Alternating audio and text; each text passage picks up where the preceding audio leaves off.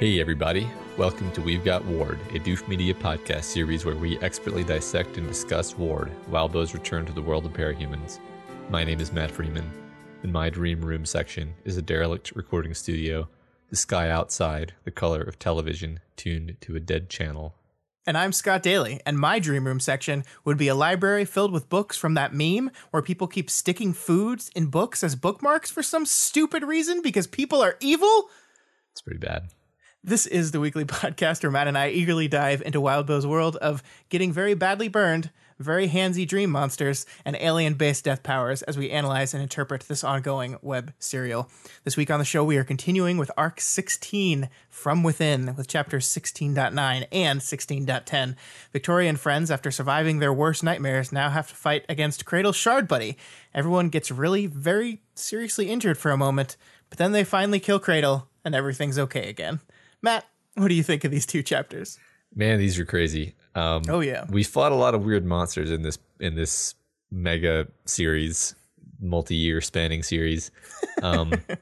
This might be the weirdest, fighting a monster that's four-dimensional, basically, that changes in shape the closer you get to it.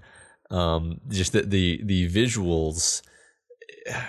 So many times during this chapter, I would just like stop and visualize what was happening. Yeah, I mean, a lot of cool plot stuff happens, a lot of cool character stuff happens. Obviously, these are some great like culminations of things that have been building throughout the whole story.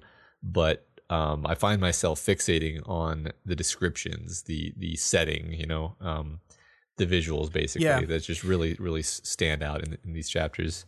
I'm glad you said that because I think that's something that's like generally tough to talk about via this format in any kind of real detailed way, because it's just going to be us like, hey, wasn't that one part cool where there's a really huge monster that is basically indescribable, but the book describes it anyway.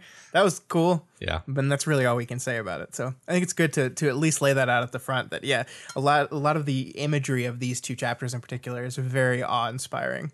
Yeah, totally. Yeah, I mean, I was happy to see Cradle's story come to an end. I think we have a lot to talk about there, about what the book is trying to say with Cradle and what we think the book is trying to say with Cradle and his failures as a person and how that relates to what the book is doing with the rest of our characters. It's a good time. I really enjoyed these. I liked them a lot. Nothing hit me quite as emotionally as last week's chapter 8, but still some really good emotional dramatic beats in here. Yeah, there were a lot of relationship culminations, basically characters kind of bearing their souls in one way or another. Yeah. All right, so announcements for this episode. Once again, the fan art contest with the theme of reflections. The art is due September 30th at midnight Pacific Standard Time. Mm-hmm. Check out the rules in the show notes below. Yeah, and we've added that due date to our official Doof Media calendar as well. So in case you forget when it's due, but you remember I said this, you can go to doofmedia.com/calendar and you will see the due date on the calendar. Yep. Next announcement. Scott's going to be out of town the last week of September. That's next week. Yep. So we thought we'd do a mailbag episode that week. So go ahead and email us at gotwormpod@gmail.com. And yeah, we've already gotten quite a few via email, but we're going to open it up for those of you that aren't comfortable sending emails, right, Matt? Yeah. So basically, instead of having a discussion question this week, it's going to be a mailbag Reddit thread. Just go ahead and throw your mailbag questions in that Reddit thread, the one that I post in the subreddit every week. Yeah. We will say, however, this is kind of weird timing stuff, that we are going to be recording this mailbag episode the night that this episode you're listening to right now comes out, because I'm leaving after that. So if your question isn't in on the 18th of September, We're not going to answer it. It's not because we don't like you. It's just because we've already recorded the episode. Yeah. It's just the way our scheduling has to go. But we wanted to just give you guys an opportunity to just throw a few more questions at us if you don't feel like emailing us. So ask away. We'll get to all the ones we can by the time we start recording. All right, Scott, let's get into these chapters. Let's do it. 16.9, the chapter explodes into action with the heroes moving to avoid Graspy Boy's onslaught. His name is Mr. Hugs, Matt. I accept no substitutes. It's Mr. Hugs. Fine. Just accept it. So one of the things that really jumped out at me at the very beginning of this chapter that I really wanted to discuss with you, because I think it's really important to Cradle as a whole, is how Wildbow immediately at the start of this chapter draws this important connection and distinction between Rain and Cradle, right? These chapters basically serve as Cradle's finale in the story, and we see here at the very beginning that these two characters are connected. So basically, Mr. Hugs opens up the chapter by slamming arms down in two sections. Those sections happen to be Cradle's and Rain's, and both of them move away from the damage. So we see Cradle and Rain were almost mirrors to one another and how they moved away from the respective damage. Difference was Rain kept running. And this we learn next chapter that the reason why Cradle isn't running is because he knows he's absolutely safe inside his section. He's not going to get hurt there, so he just stays. But let's look at this metaphorically, right? Because Cradle and Rain are mirrors of each other in that they move away from the damage done in the same way. But Cradle eventually stops. Rain keeps running. Cradle is still and stagnant. Rain is constantly moving, constantly evolving. He's on a journey as a character, and Cradle is not. Cradle is stuck, staying still. And I think that's a perfect way of representing where these two characters are at. Yeah, the whole theme of Rain's emotion power is learning from your mistakes, and Cradle being incapable of feeling remorse is incapable of learning in the same way that Rain is, and truly changing in the same way that Rain is. Yeah, and look where Cradle does stop. He stops on a stone slab that our protagonist relates to a massive tombstone.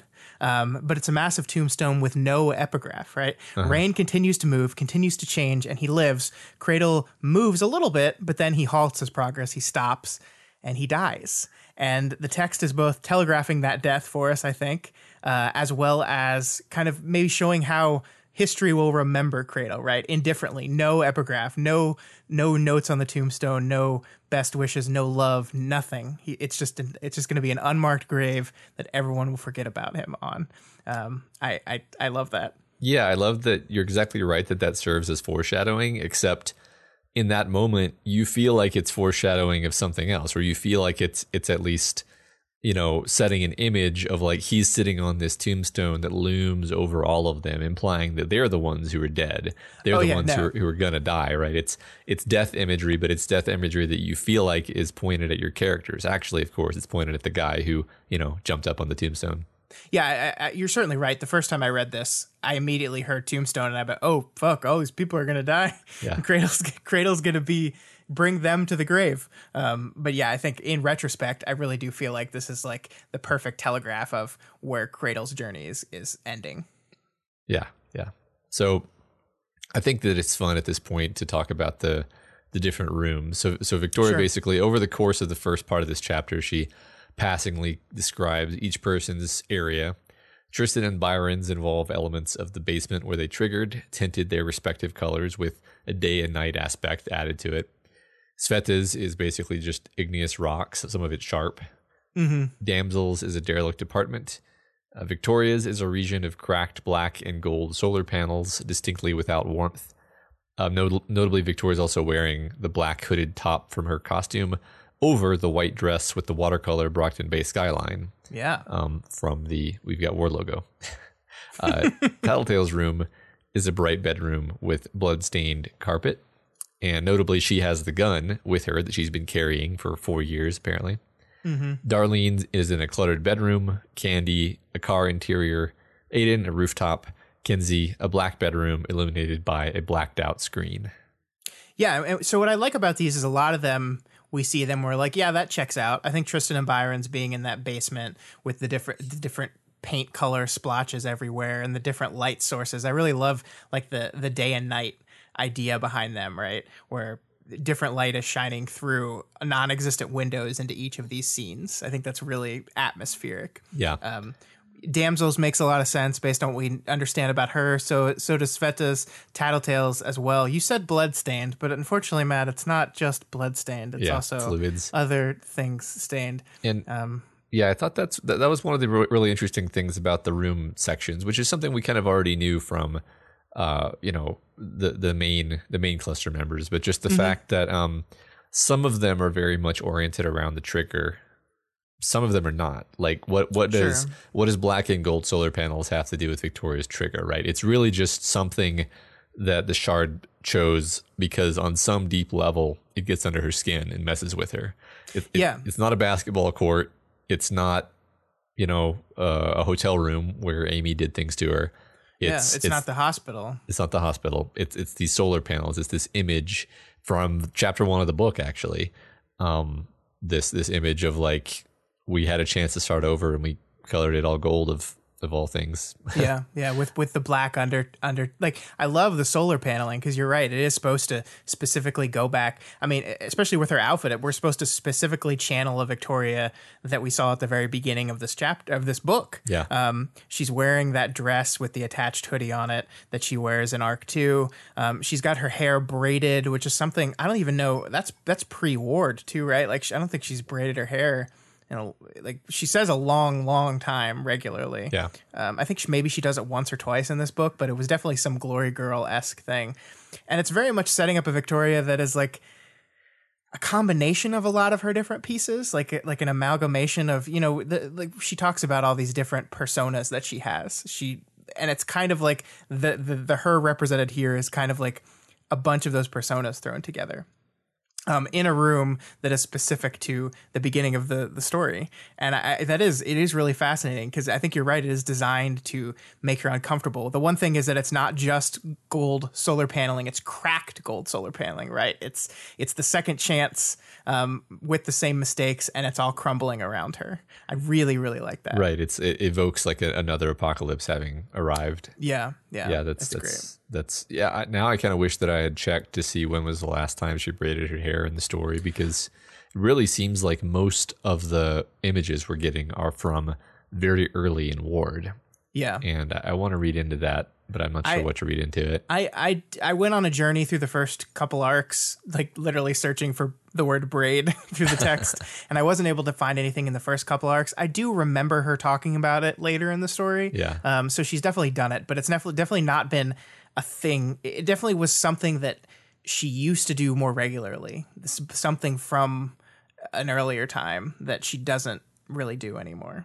The text draws that out specifically, so we're supposed to glean that. This is not something she does regularly. This is not something she would normally identify as part of her image of herself, and yet here it is. Yeah, I thought she braided her hair like when Gilpatrick was talking to her in like the first chapter, but I'm not sure. I might have missed it. I don't know. Well, anyway, really interesting stuff there. Yeah, and Victoria concludes on this whole thing as this is us, right? She's looking around at their room. She's looking around at how everyone is costumed. Some people are in costume. Some people are in civilian clothes. Some people are in, like Victoria, in mixtures of the two. And it's like, this is us. This is quintessential us, either how we see ourselves, how the Shards see us, or a combination of the two. This is us. Yeah. I like that a lot. Yeah.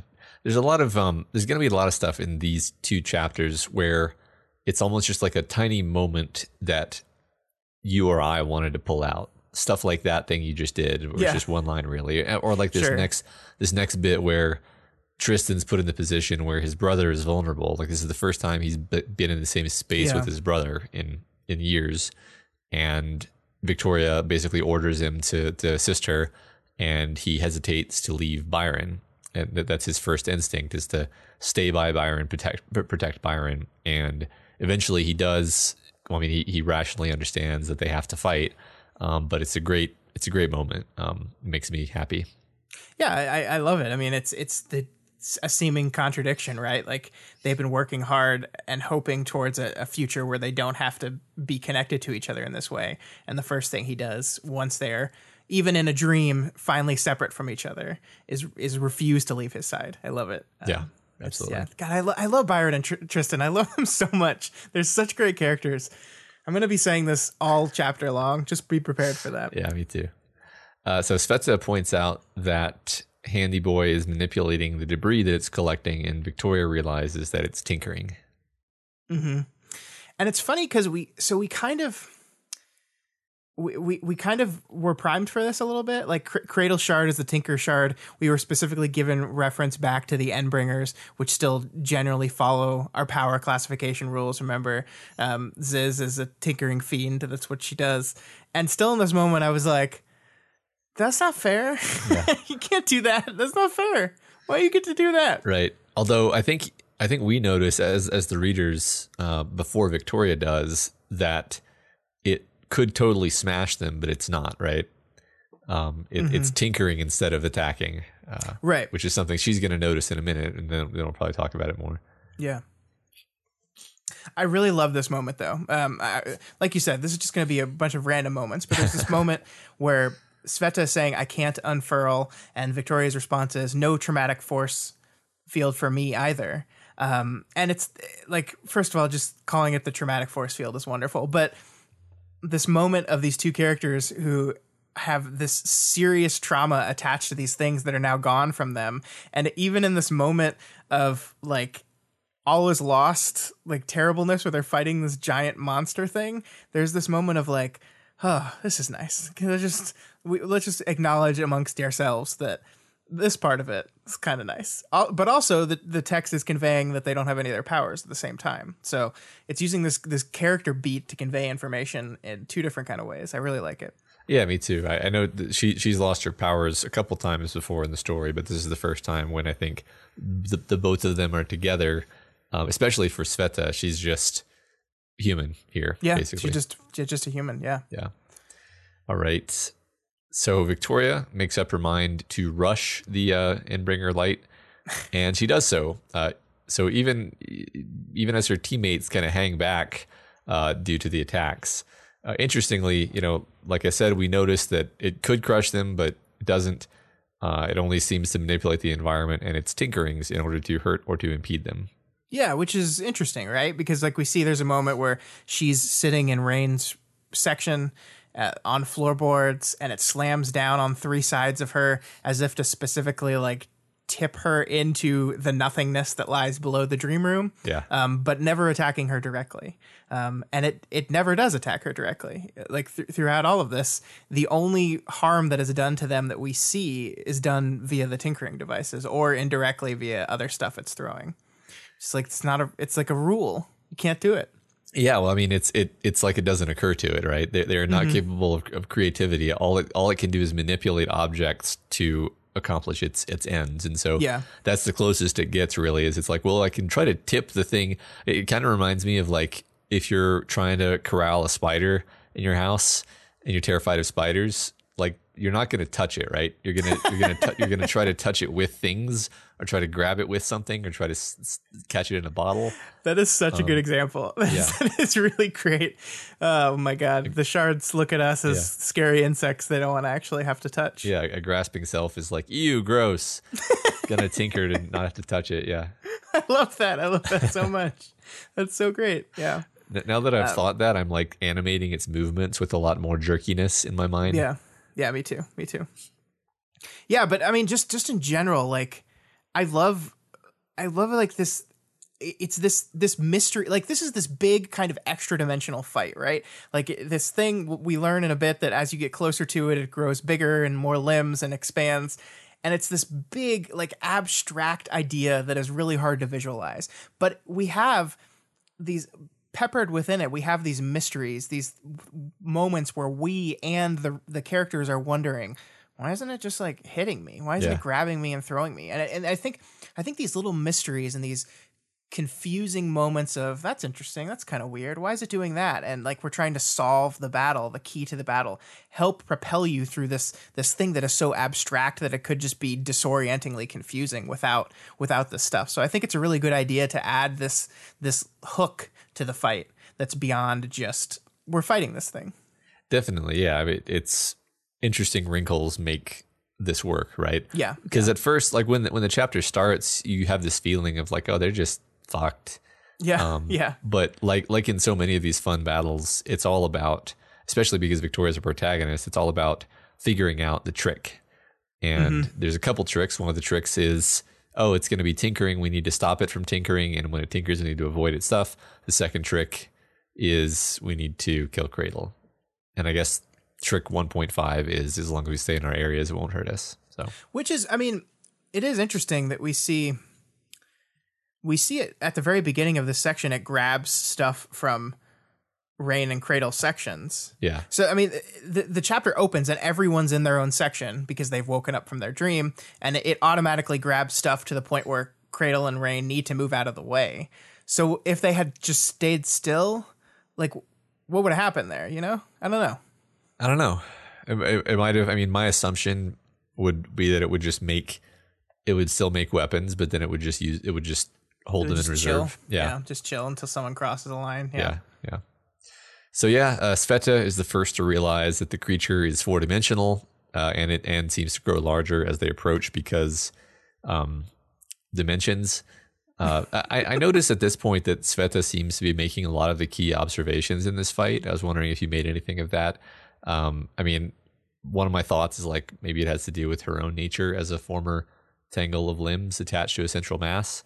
Maybe it's like a shard kind of meeting of minds thing. But I don't know.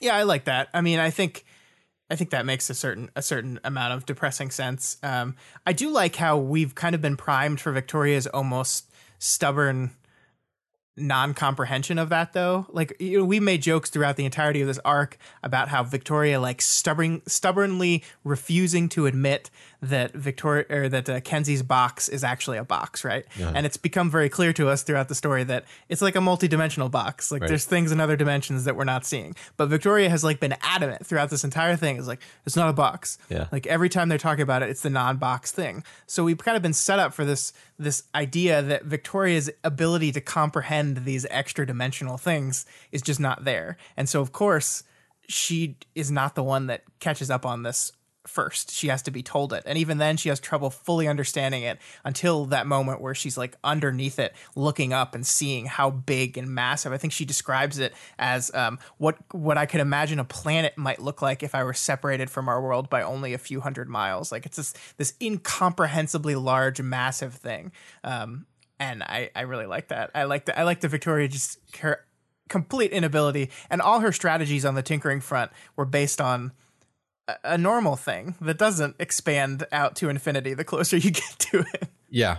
You know, it's really interesting because for all of Parahumans, and I think the fandom at large talks about dimensions in this sort of sci-fi way of talking about dimensions, where it's like, you're from a different dimension, and there's a portal between the two dimensions. And when we say dimension, we almost just mean universe, like a parallel universe. We don't really mean dimension in the spatial sense or anything like that. But we know that these shards have this nature of just like part of their makeup as organisms is an ability to worm between dimensions. It's just what they are. And framing this thing as being 4-dimensional, I was like, wow, that like works for me so well, because it makes total sense that literally the shards themselves are not localized to 3-dimensional space. Like they are 4-dimensional. They can leak in and out of whatever dimension they want to, and that was literally, like, we know that from Scion's POV. Yeah. So the idea that when they are closer to its home turf, it has these properties where, I mean, I'm sure people have seen like the animation of a tesseract, the animation of a 4-dimensional cube, where like it rotates, but as it rotates, it's like turning inside out. Basically, it's hard to explain. It's hard to visualize because you're projecting a 4-dimensional thing onto a 2-dimensional surface so that you can see it, which is kind of what's happening here, right? Hard to visualize, hard to think about, but absolutely works for me on a sci-fi level that this creature is basically 4-dimensional. And I'm kind of hoping that continues to be a thing, and I think that it will, because when they get into the shard world, everything has this weird flippy property of it could be a ditch, could be a mountain. You can't really tell. Yeah. Anyway. I like it here too a lot. I'm worried about going into Shard World. I'm very excited about it. I think it's going to be really cool. I am worried of like losing the thread a little bit when you get like so abstract where like you can no longer emotionally map yourself to what's physically happening in physical space. I mean, maybe this is just like I'm worried for my sake because my brain starts to get confused when we start expanding out into these non regular plane of existence things. I'm not saying it's going to be bad, but I'm like, oh, I hope we don't get too abstract where I'm just like, wait, what are we doing? I think the moment at the end of this chapter where like Ashley pushes Victoria, the end of these two chapters where Ashley pushes Victoria into a thing, and then she comes out a different. It was already for me pushing like, wait, what? Yeah. So I'm just hoping. I think I have faith this book is going to be able to do that in an interesting way that doesn't cause me to like lose the thread. But it is something that's in the back of my mind as we start to get more abstract and more extra dimensional. See, that scene was just the opposite of the part at the end of Indiana Jones and The Last Crusade when he steps out on the plank that he doesn't see. Because in this case, she thinks that it's a surface, but it's actually a declivity. And it works perfectly. Anyway, Victoria then proceeds to fight the shard with a piece of wood. It's going to work. And damages it a little bit. It's one down. Only a lot more to go. Yep. What I do like, though, I mean, we'll get into this as we go through the fight, but I do like that regardless of what dimension this thing exists on, it still has to follow some of the rules of existence. Right. Like it is still like their main strategy for fighting this thing is literally like messing with its weight differential, how it's putting its weight down and just screwing with it and making it continue to have to adjust to support itself. So like, it's not like this thing just gets to break rules, right? It's just the rules are slightly different. I like Absolutely. That. Yeah. It reminds me of how the Endbringers have like I don't remember what the word was exactly, but like you can injure Leviathan up to a certain point, right? But then he kind of stops being injurable. But yeah, like absolutely, it works for me that it's not just invulnerable. Mm-hmm. Makes me wonder if like the core of the Endbringers that was so indestructible was actually this like 4-dimensional substance. Because I remember when Chevy tries to stab it and his power just goes haywire, it like disengages. Anyway, could be mega going into the theory pool here, but I like it. So I love some of the things that are happening here. So first of all, there's Victoria trying to visualize the upcoming situation, trying not to think about how my mom had drilled visualize into me back when I'd played basketball. And then followed up later in the chapter by the two ideas were half formed and they combined into one notion that I put into motion before even being able to fully visualize it. My mom had dropped the visualize part of her general encouragement when I'd become a hero. Like the basketball was always a thing of dreams, fancy, and imagination. And the hero stuff, that was what required practical advice and attention.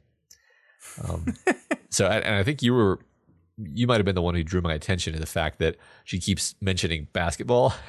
Yeah, which is, I don't think, with a couple of exceptions, I don't think is something she really talks about regularly. She does not talk about her time playing basketball before she triggered very much because it's a very emotional, affecting time for her. But she's just seen this dream and had those feelings all come back, those memories come back to her about this time in her life. And I think that's important because I think what that's doing is kind of showing her mindset, showing how the pre-room dreams have affected her, and therefore you can extrapolate that to everyone else, right? Yeah. Everyone else is probably going through something similar. Has probably just had to witness one of the most difficult times of their life, and it's churning through their head. Especially Tattletale, who we're going to spend a lot of time on next chapter. Yeah, it's hitting her the hardest. Yeah, I feel like I'm reading too much into this, but the wording of dreams, fancy, and imagination, doesn't that strike you as words that are often used to describe the shards and the way they think of things? Yeah, I like that. Masks and illusions, fancy dreams, their fascination with dreams. Anyway, just stuck out to me. I like that. I like that a lot. And I mean, it just the idea of like basketball was never the real thing. I never actually cared. Like from Carol's perspective, like I coached you and I gave you like advice. Just visualize, which is like. Is a thing people say in sports a lot, and I've never found it like helpful. Like when I played baseball, my coach said, "Just visualize you hitting the ball," I was like, what? What? I think it can actually work, but I think it might can, but I mean, I think it can help, I should say, but it also works perfectly as just a way of saying, like, I don't actually want to have to do anything, so just sit quietly and visualize. yeah.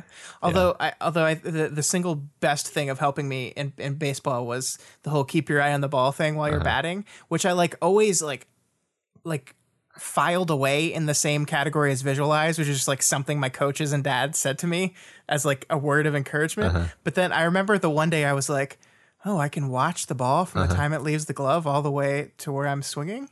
And I was like, whoa. And then I got better at baseball. Yeah. Look at that. Right. So maybe visualize is good advice. I don't know. Yeah. I think by the time I stopped playing any of those types of sports, I was still at the phase of oh, it's coming. Close your eyes and swing. Anyway. Yeah. So she finally gets close to it and she looks up, like you mentioned, realize it's something planet-sized, just enormous, covered in limbs, just countless limbs. And this close to it, she sees silhouetted in the dust images of the aliens that perhaps originated some of this limb tech. Yeah, the bean people. Yeah, they're described as bean-shaped people, and they're talking and whispering, and there's calculations in the air. And this is where we're really selling this idea that we're not just hanging out on the street corner anymore. We are in this other world. And I think the dust. I think it's correct me if I'm wrong, but this right now we're in the section of the room that the shard thing is, right? We get told that the door that's at the back of the room also is taking up that what was the fifth section, and the floor there looks similar to the floor beyond the door. So the dust that we're throwing up is literally a part of Shard World, and so there's all this stuff attached to it. There's because it's just a physical manifestation of this idea, this memory bank almost, and so even the dust being thrown up has things in it, has ideas, has memories, has figures, has tinkers. I think you're right. I think that's where they are. I will say that as the thing moves around, it distorts the space in the room in a way that I found difficult to keep track of. But yeah, I think that at this point, that's where she is. Yeah, I think the text tries really hard to explain that distortion to us, but it is by its very nature difficult to keep track of. Yeah. Especially when, for the most of this chapter it's happening, our protagonist and our point of view character is passing in and out of consciousness, right? Which makes it even more difficult. Yeah. Yeah, there was one particular thing. It reminded me of a thing that I had done in Do the Right Thing recently, where I wrote something that was meant to be metaphor, and everyone who read it took it literally. But I was thinking about the fact that the shard is described as planet size, and I'm like, okay, so is she literally saying that it's like 20,000 miles across, and she's just looking at it from a great distance, or is it just really big and looming and close, and maybe it's 100 meters across or something, but it's impossible to gauge really, because how the hell would you gauge something that's four-dimensional? And right, but that's the thing, is it doesn't really matter, but it did kind of hang me up for a second as okay, is it literally planet size, or is she just trying to convey the sense of its vastness?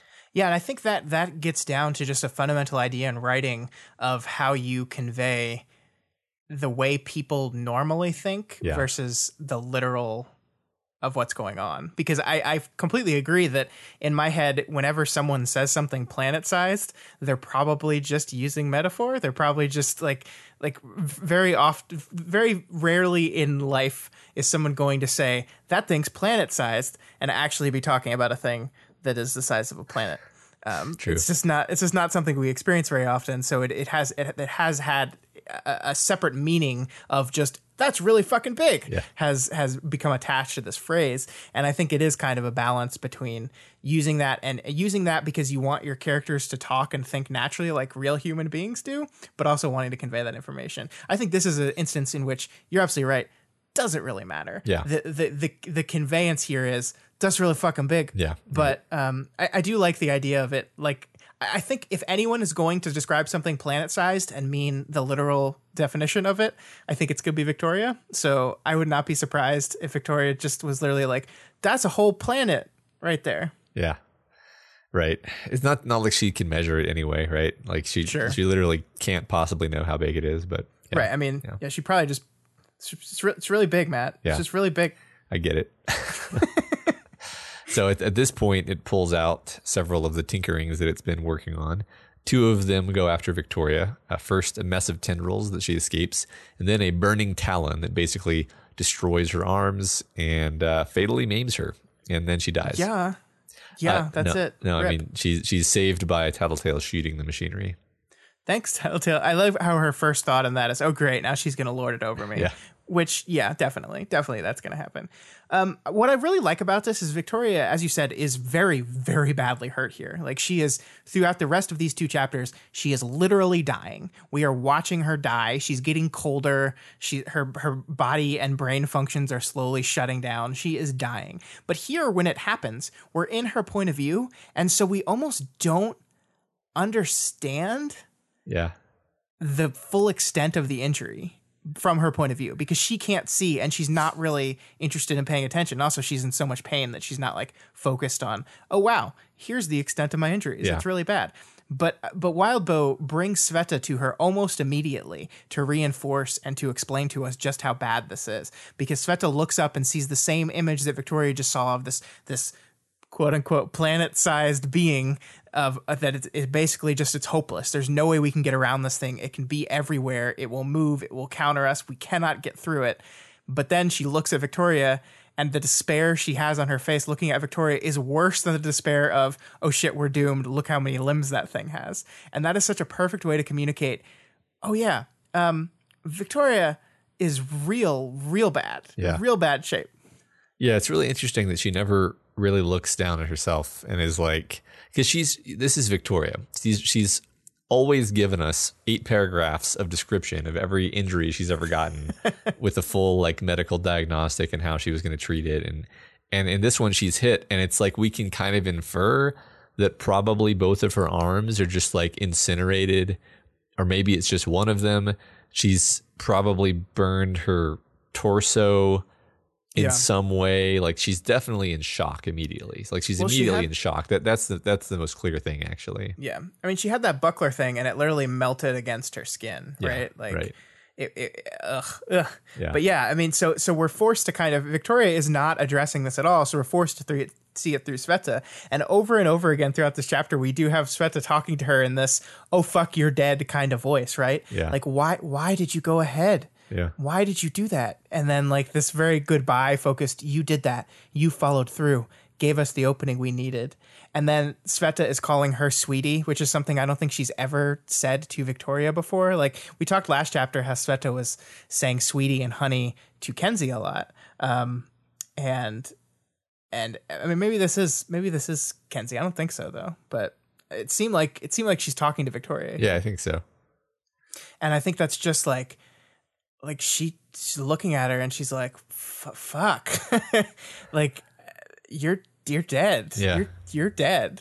Right. And it's the beginning of this all is lost moment that a lot of this chapter and the entirety of the next chapter goes through, where like Victoria is out of the fight now. She's just lying down and she's observing via her eyes and ears what's going on and the people losing. And it's kind of like, you know, in Saving Private Ryan where they do the shell shock noise when like a bomb goes off. Right. And like, it's just, in my head, it's just like that for a lot of this chapter, where it's just like people are just fighting desperately, and maybe we switch into slow motion as like they get tossed across the room or hit by something, or it's just I like bad. that. It's just all bad, and she's completely out of it. She's not participating. She's not an active part of it anymore. Even before she's injured, her situational awareness is pretty much garbage. Like she's just kind of frantically looking around, and we'll get a snippet of like Swansong was damsel dodged and was cradling one of her arms or whatever, but it's like a snapshot, and then her attention goes to something else, and then that gets even worse after she's injured, as she's literally passing in and out of consciousness, and we're almost literally getting snapshots of things that are happening around her with unknown spaces of time between them.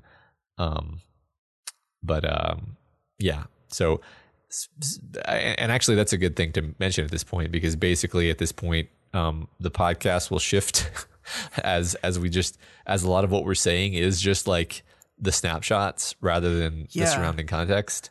I mean, I had a lot of trouble, Matt. I said this to you as we were prepping the last couple days, but I had a lot of trouble doing our normal process on these two chapters because I just think they're different in how they're paced and how they're laid out and how things kind of compound on each other. Like normally it's like event, here's something I want to say about it, event, here's something I want to say about it, but this time it was like 5 different events, and actually I want to talk about all of them at the same time because they all kind of relate to each other in a weird way, and it was really challenging. It's not that it's not well written. I think it's fantastically well written. It's just different. It's just like we're not used to seeing our character in this kind of situation, and it changes the structure of the chapter. And that itself conveys how poorly she's doing. Yeah. She's been in bad situations before in the course of this book. She's been injured.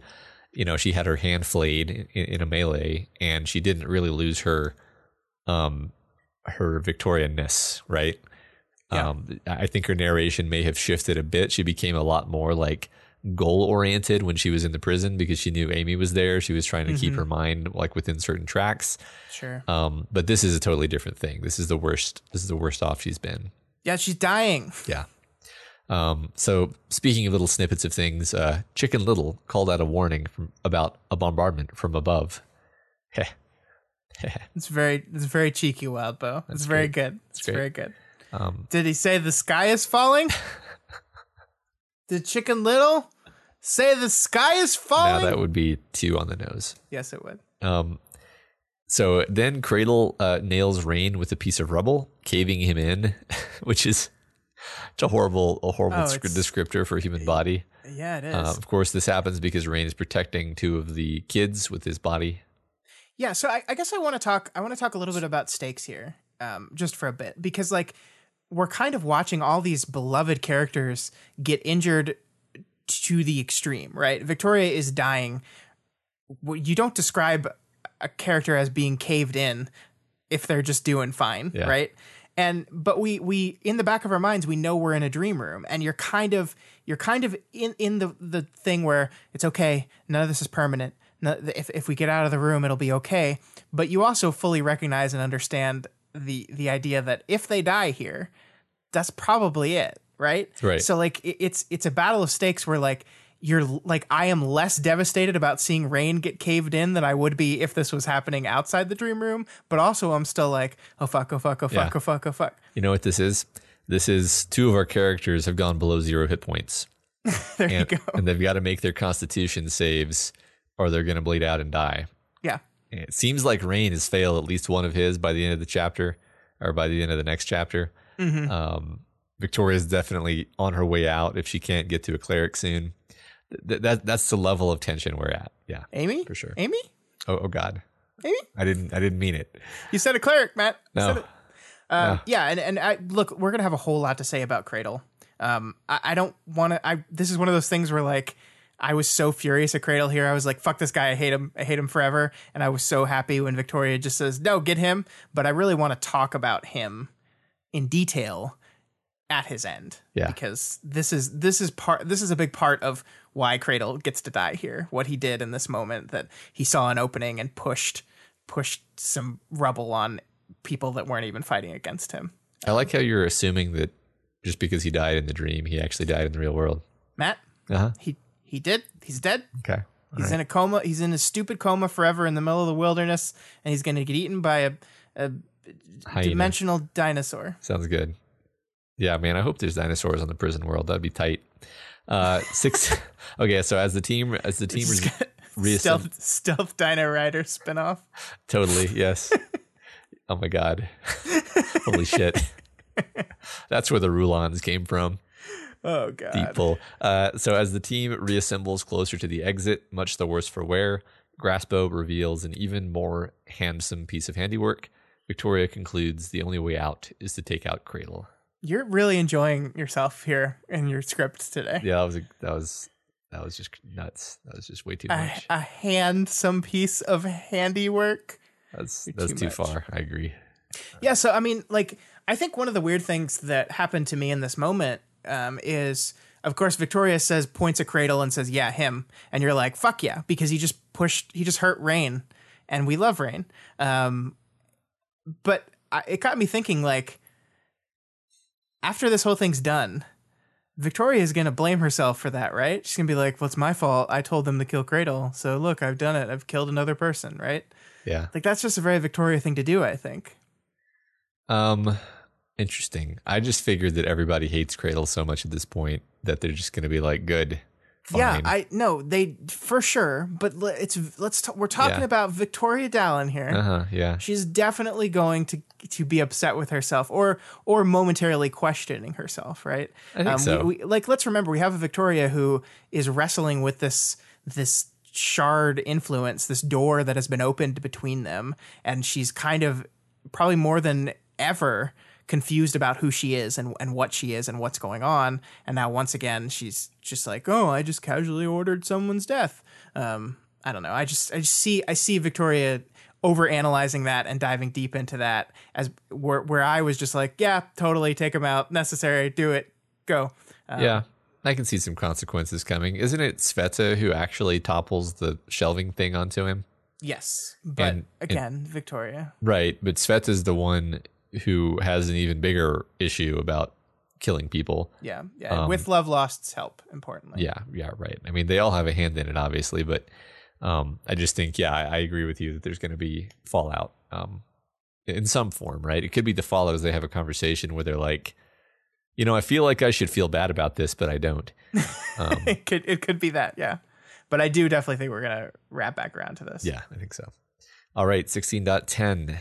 Victoria continues rapidly dying as the final hug begins. For those of you at home, Matt has attached a webcomic to the script, which is really great for all of you because you can definitely see that. Yeah. There's definitely a webcomic in my script. It's the webcomic Hugbot by pbfcomics.com.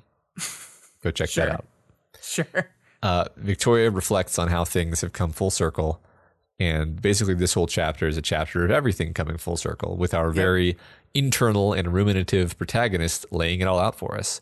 For one thing, she's horribly burned and she's cognizant of the acid in her throat. And of course, that reminds us of the Crawler situation, although Crawler's spit wasn't acid, Victoria. It was some kind of nanotechnological enzyme, but whatever. Well, I'm glad you're here to make these important distinctions between these items, Matt. It won't be full circle until it's a nanotechnological enzyme. I think as you said, our protagonist is laying out kind of the main idea, the theme of this chapter. And I've been critical in the past of our book when it just like literally states its themes like this. I think it works here, and I think why it works here is an important thing because I think Victoria is speaking very literally when she's talking about it coming full circle here, because she's just like, it's like Crawler again. Here it is. It's come full shitty circle, and I'm back here again dying because this evil monster sprayed some goop on me. But what that does, I think, is show us that this entire chapter is about things coming full circle. So now we've seen our protagonist explain it explicitly with one thing, and now we've kind of have it in our mind to be paying attention to this idea, this theme, and then we can start to see it with all our other characters. We can start to see it with Damsel. We can see it especially with Tattletale, with Cradle, with Candy. We start to see it in all these other places, and so by explicitly stating it at the beginning, in relation to one thing, it primes us to see it other places. And that is where I am totally cool with explicit statements of meaning like this. And I liked it a lot. Yeah, I agree. I think that serves a great function because we began and end this chapter with this idea of touching back into the deep past and coming to a resolution. And yeah, that is a through line here. Absolutely. Mm-hmm. Cool. Mm-hmm. So Sveta physically lifts and carries Victoria away from Hugbot's violent attacks, causing her to pass out. She passes in and out of consciousness over the rest of the chapter, basically, after this point. It's like you are intentionally trying to avoid saying Mr. Hugs, and it's really upsetting me. I'm going to keep doing it. I love the added dimension of this chapter being told, as we talked about before, from a person on the verge or successfully passing out constantly, right? Like she passes out, she wakes up, minutes have gone by, we're not even sure how much, and it adds to the broken, segmented feeling of this chapter, like we talked about. Our character is not fighting anymore. They're not seeing the fight. They see parts of it. They're hearing it. They see limbs slap down and slam down, and they hear people yell, but we're not seeing any of it. But the battle of this chapter, the real conflict of this chapter is our protagonist with herself. She's struggling to keep her body going. She's struggling to focus, to tune her mind towards problem solving and away from all these inclusive thoughts. And so it's this entire internal conflict while this war is raging on around her. Yeah, right. That's very interesting. It's almost like a hyper version of Victoria's normal frame of mind, where she's basically every fight is like half the fight and half Victoria doing mental gymnastics to try to keep herself in the fight. Yeah. And except here it's the exaggerated version of that, where she's so fucked up in every way that she is actually just failing to keep tabs on the fight, and she certainly can't participate. Right, she can't do anything except she makes maybe 2 tactical calls that actually win the fight. But I mean, when 50% of every fight is punching and 50% of every fight is thinking, and you take the punching away, all you have left is her diving into her own brain. True. And struggling with everything that's happening to her. Yeah, absolutely. So yeah, Victoria's narration is peppered with moments of empathy born of the triggered dreams that she just witnessed. She sees Damsel try to hide her injury, and she thinks, "You don't have to hide that you're hurt, Damsel." Oh. Yeah. I love this because there's this moment where she says, "I think I understand Ashley a lot." She's thinking, given the chance, we'd get rid of her and get Swansong back. And my immediate reaction to that was, "Fuck yeah!" But I like how Victoria here says, "I wasn't so sure we would, but it didn't matter because she was convinced." Which is an interesting admission there that if given the option, we wouldn't do that. We wouldn't go that far. We value the existence of someone else, even if we don't like them very much enough to not rip that away from them just to get our friend back. Well, her phrasing is, "I wasn't so sure we would," which to me is a bit more of a, we would seriously consider the possibility of pushing Damsel into a dimensional vortex if it meant getting Swansong back. Yeah, I mean, there is a moment at the end of this chapter, right, where she sees Swansong, and I just get right, and I just want to be Victoria go, "Bunk." Yeah, right. Oh no! Hey, wow, did that happen? Yeah. Well, I guess we're stuck here now. All right, let's move on. Yeah. So Victoria's I do think that's a really tragic moment, though. Like, she's a person that she wants to be needed so badly, and she just can't. Like, Damsel. Like, I've given Damsel a lot of hard shit these past few chapters, but this just makes me sad because she's like it's like she's the person that like really wants to be invited to the cool kids club, but will never go up and ask directly. She'll just stand there and try to look as impressive and badass as possible and hope that they'll like respect her. It just makes me sad. It really makes me sad. Yeah, I mean, we know that Swansong thought that Victoria was like cool and admirable, plus or minus some degree of non-platonic subtext. Yeah. And like we can kind of assume that Damsel also thinks Victoria is really cool, and like, she literally had the thought like, is she how I would be if I had a better road in life instead of the shit show that I had? Basically seeing Victoria as like the prototype of what she would want to be, right? Sure. And so we can kind of assume Damsel sees her the same way. And so to see Victoria seeing her weakness in this moment, it's like someone who you kind of idolize in a sense, kind of put on a pedestal, seeing your weakness, you can see why she would want to hide it. Like, I don't know. It helps me to remember that while they're not the same person, they probably do have a lot of the same thoughts about the same things. Sure. So that makes sense. So what, so we've known through earlier chapters in this section that Swansong is in Damsel there somewhere. Like we've seen hints of it. Is that the case in this room now, or is this separated out enough to where this version of Damsel is just the Damsel version, not with the shardy influence of past Swansongs in there and past Ashley's in there? I have no idea. My guess would be that she has whatever memories she got from dreams prior to this point, and then if somehow they're going to fall asleep in this dream dimension, which doesn't quite make sense, I have no idea. It's getting really abstract Yes, that was a tough question. Yeah. I'm sorry. No, it's kind of fun to think about, but I don't know. Yeah. Yeah. So Victoria is also trying her hand at comedy a lot this chapter. Being in shock on the verge of death, I guess, does that. Yeah, brings out the comedian. Yeah. The noise set my nerves on edge. Good thing I have less nerves than I had when I entered this fucking place. I smiled at the dark thought. The fact that and that's the thing we're going to mention later is like she's laughing more, which is interesting. We'll talk about that in a minute, though. Her brain is dying. Yeah. Victoria also continues slipping in using civilian names in front of the mastermind villain, Tattletale. Yeah, I love that. I didn't catch it on my first read, but when I was going back through this moment where she's joking, she's kind of telling another joke where Tattletale says, well, if you kill Cradle, we might get kicked out of the dream. And she's like, good, fucking hate this dream. Yeah. I don't know how Rain does this every night. Yeah. And then Sveta, in just the perfect Sveta moment, just kind of like whispers, precipice. It's just a really great moment where like she doesn't really want to contradict her because she's dying. She doesn't want to like be like, now Victoria, you have to be sure to not use people. Oh wait, you're dying. Right. Yeah. But she also can't let it go. I guess we already did it, right? Yeah. But like you said, kind of the hall monitor quality of Sveta. Yeah. And then later she starts to say Tristan. Yeah. Not that it would be that hard to figure out who Tristan and Byron are. If you were, whatever. I feel like Lisa knows all of their names and probably all of their parents' names and everyone they've ever dated. And where they live. Yeah. Right. Yeah. So Victoria.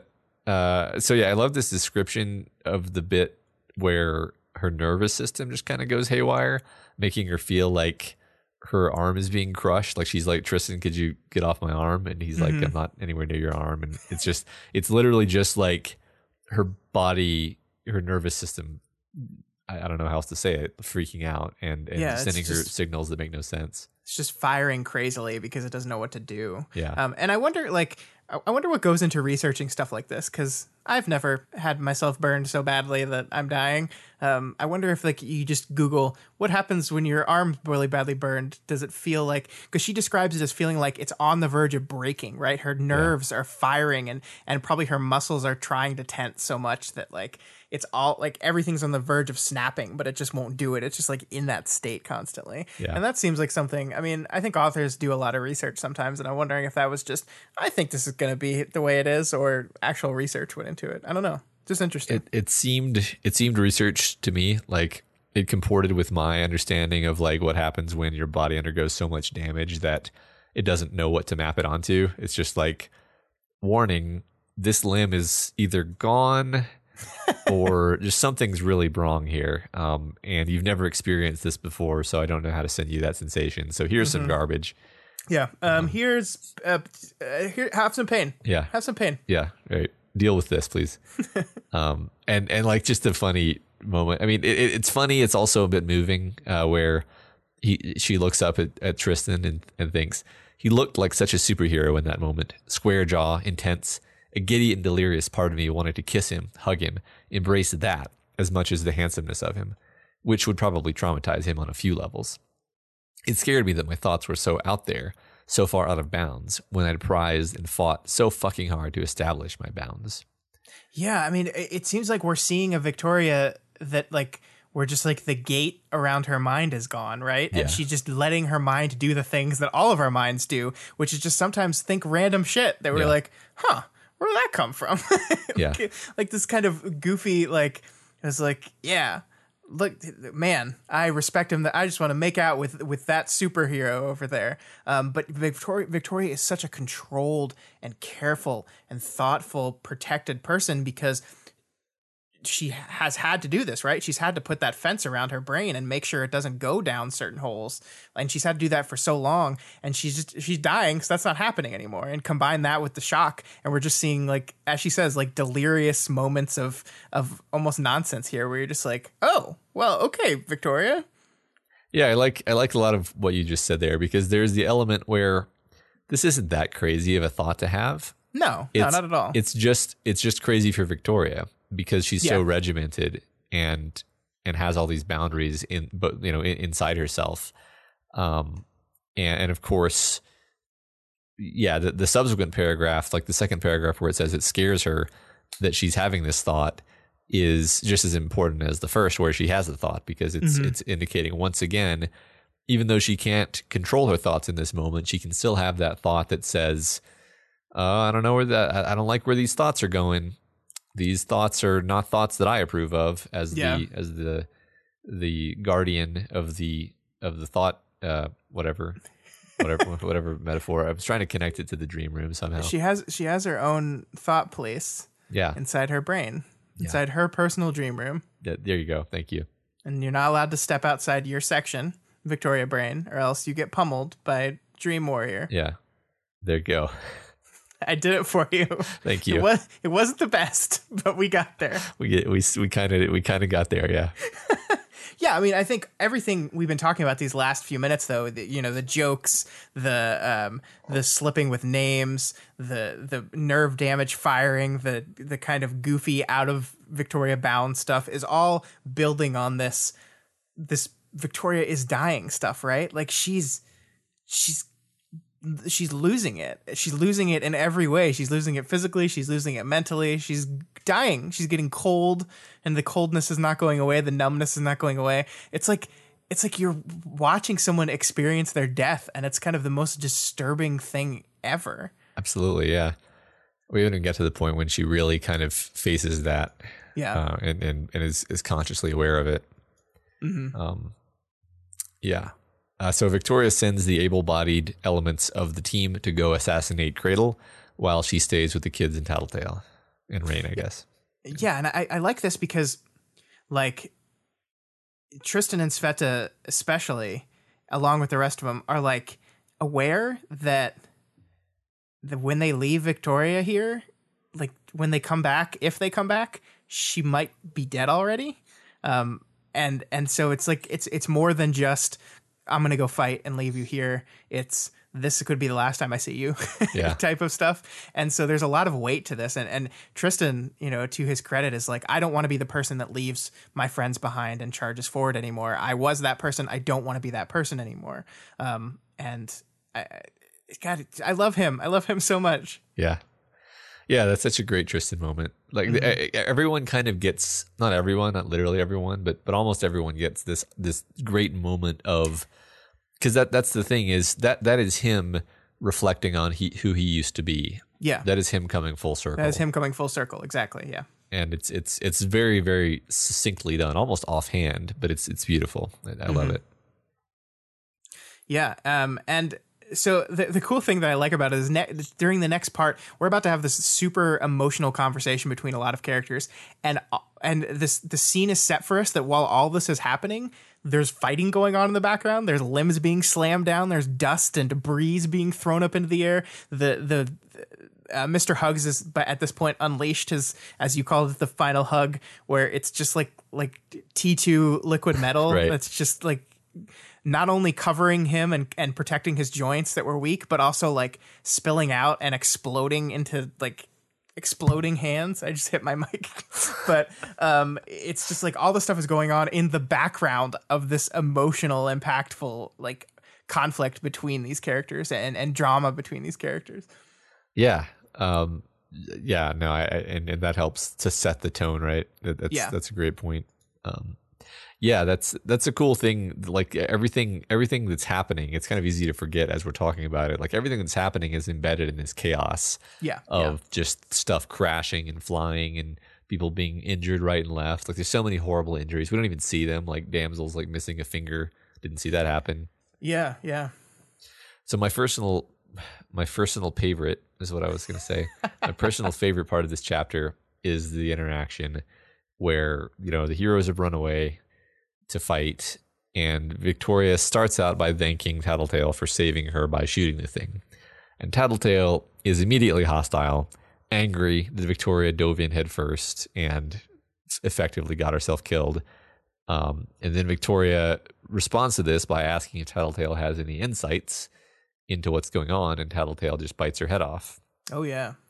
And we're going to read an unusually long stretch here, I think, because I think I just love it. You don't know anything about me, okay? Tattletale asked. You don't get any points if you end our relationship with some well-intentioned questions. You triggered because mommy and daddy didn't love you because you were normal, then proceeded to show you were the last person who ever deserved powers, maiming people and using your sister to dodge the consequences when you hit them a little too hard. And then Kinsey and Colt kind of stand up for Victoria a little bit. Kinsey tells her to stop. And then it says, the silence was maybe the heaviest silence that I'd ever heard. Heavier than the times after my family had left during visiting hours. Heavier than the rooftop after Dean had died, when I'd flown up there to cry on my own because I couldn't cry in front of his family and everyone else in the hospital. Heavier than the silence after I'd been fouled in basketball, in the before and after of my own pained cry. Heavy because the hands had made an all-out attack on the other group, 10 hands altogether, and then they'd stopped. God, that's just some good shit right there. Well, it's amazing to me because like what Tattletale has just said to Victoria is like a attack right to the gut, right to the most sensitive part of her issue. And she goes even worse after this and says that it's your fault. Basically, it's your fault that you were raped, which is Tattletale, like awful. Like the worst fucking thing she's ever said to anyone. Ever. And she knows that, right? Like she's had this saved up as like her power told her, hey, this is some good shit. This will fuck her up. But she hasn't said it because she doesn't really do that anymore. But here she's so compromised that it comes out. And I want to talk about that for a long time. But the thing that struck, especially as you just read it, this silence was maybe the heaviest silence I ever heard. And you think like it's the silence between what the terrible thing that Tattletale just said to you. But Victoria's entire focus here is the silence created by the fact that the fighting stopped, that all her friends might be dead now because the thing wasn't fighting them anymore. And so it's almost as if Tattletale's barbs just are glancing off her, right? Like there are moments in this thing where like she like has to focus on her breathing, but we don't see Victoria go into like she doesn't seem to get mad here. No. Like she's dying and she's kind of like on the verge of passing out for the final time. And so her focus here is entirely on the fight that's going on, even as Tattletale like hits her with the most powerful, cruel thing she's got. Yeah, I mean, she says at some point in here, she says, I don't need your words to get me there, Tattletale. Yeah. And I think that is exactly what you're saying. Like, she's not really being pushed into the dark place by Tattletale because I think that she has gotten used to the dark place at this point. Like ever since Amy touched her a couple arcs ago, she hasn't really ever left that frame of mind completely, I don't think. Yeah. And she's been grappling with all of these things, and maybe I don't know if desensitized is the right word. I mean, it's still upsetting to her to think about Amy, but she thinks about her in a way that I think she can handle. She can deal. To use Rain's, to use Aaron's concept for Rain. Sure, and but still with a lot of anger, as we'll see. Still, absolutely, yeah. And. Yeah, I think I think you're exactly right to point out that this is not what we're not seeing. This is not written as Tattletale says this horrible thing, and Victoria is just destroyed by it, and she's sent reeling, and she's like, no, that wasn't true, was it? She just kind of takes it, right? She's just like, like you can almost see her like nodding to herself, like yeah, she's not vehemently denying it to herself, and I don't think like obviously it's not true, right? Like I mean, yes, Victoria feels as if it's true. And that's how come Tattletale knows it and is knowing to use it here. But obviously the idea that you deserved what happened to you is absurd. But there's a part of Victoria who absolutely agrees with that sentiment, that feels like she deserves what happened to her. And it's a dark, terrible part of a person that does that to yourself. But that's what people do to themselves. I mean, it may literally be true that Victoria has harbored this suspicion, this feeling that I maybe on some level I did know that Amy had more than sisterly feelings for me, and maybe I did leverage that to get favors and healing and all the special privileges that were part and parcel of having her as a sister and someone who I could basically twist around my finger. Yeah. That's a realistic thing for her to have contemplated over the 2 years in the hospital and the time since. And like she says about Damsel earlier in this section, it doesn't matter whether it's true or not, because if she believes it to be true, then it becomes true, right? Yeah. All right, so let's talk about Tattletale for a bit, because this is beyond the pale for Lisa. This is the cruelest she's ever been to someone. And I'm not going to sit here and apologize on her behalf or anything. But I think it's important that we understand what's going on with Lisa right now, because I think she is in one of the worst places she's ever been in as well, right? So here's the things we know. We know she's just relived her brother's suicide via this dream, this horrible event that's happened to her. She just had to relive it. Worse, she knows for a fact that everyone else just lived it too, right? Yeah. That all these people, including the kid she takes care of, including Victoria, a person that she doesn't like, experience this too. We know that she views charging forward and throwing yourself at a problem in the vein of what Taylor did is, to her, literally suicide. She views those two things as the same thing.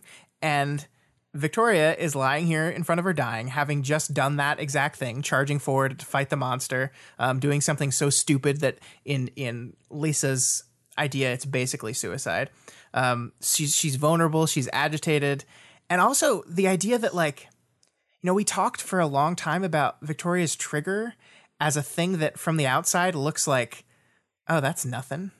And I think if you were watching that event, especially with the way that the mall stuff reframed it as just playing a video game, I think if you're just watching that event, not knowing all the shit that Victoria's gone through, I think that does seem relatively minor compared to, being forced to kill someone because your dad said so, or having this man try to quote unquote save you, but really do these terrible, terrible things to you, or finding your brother having committed suicide in his room.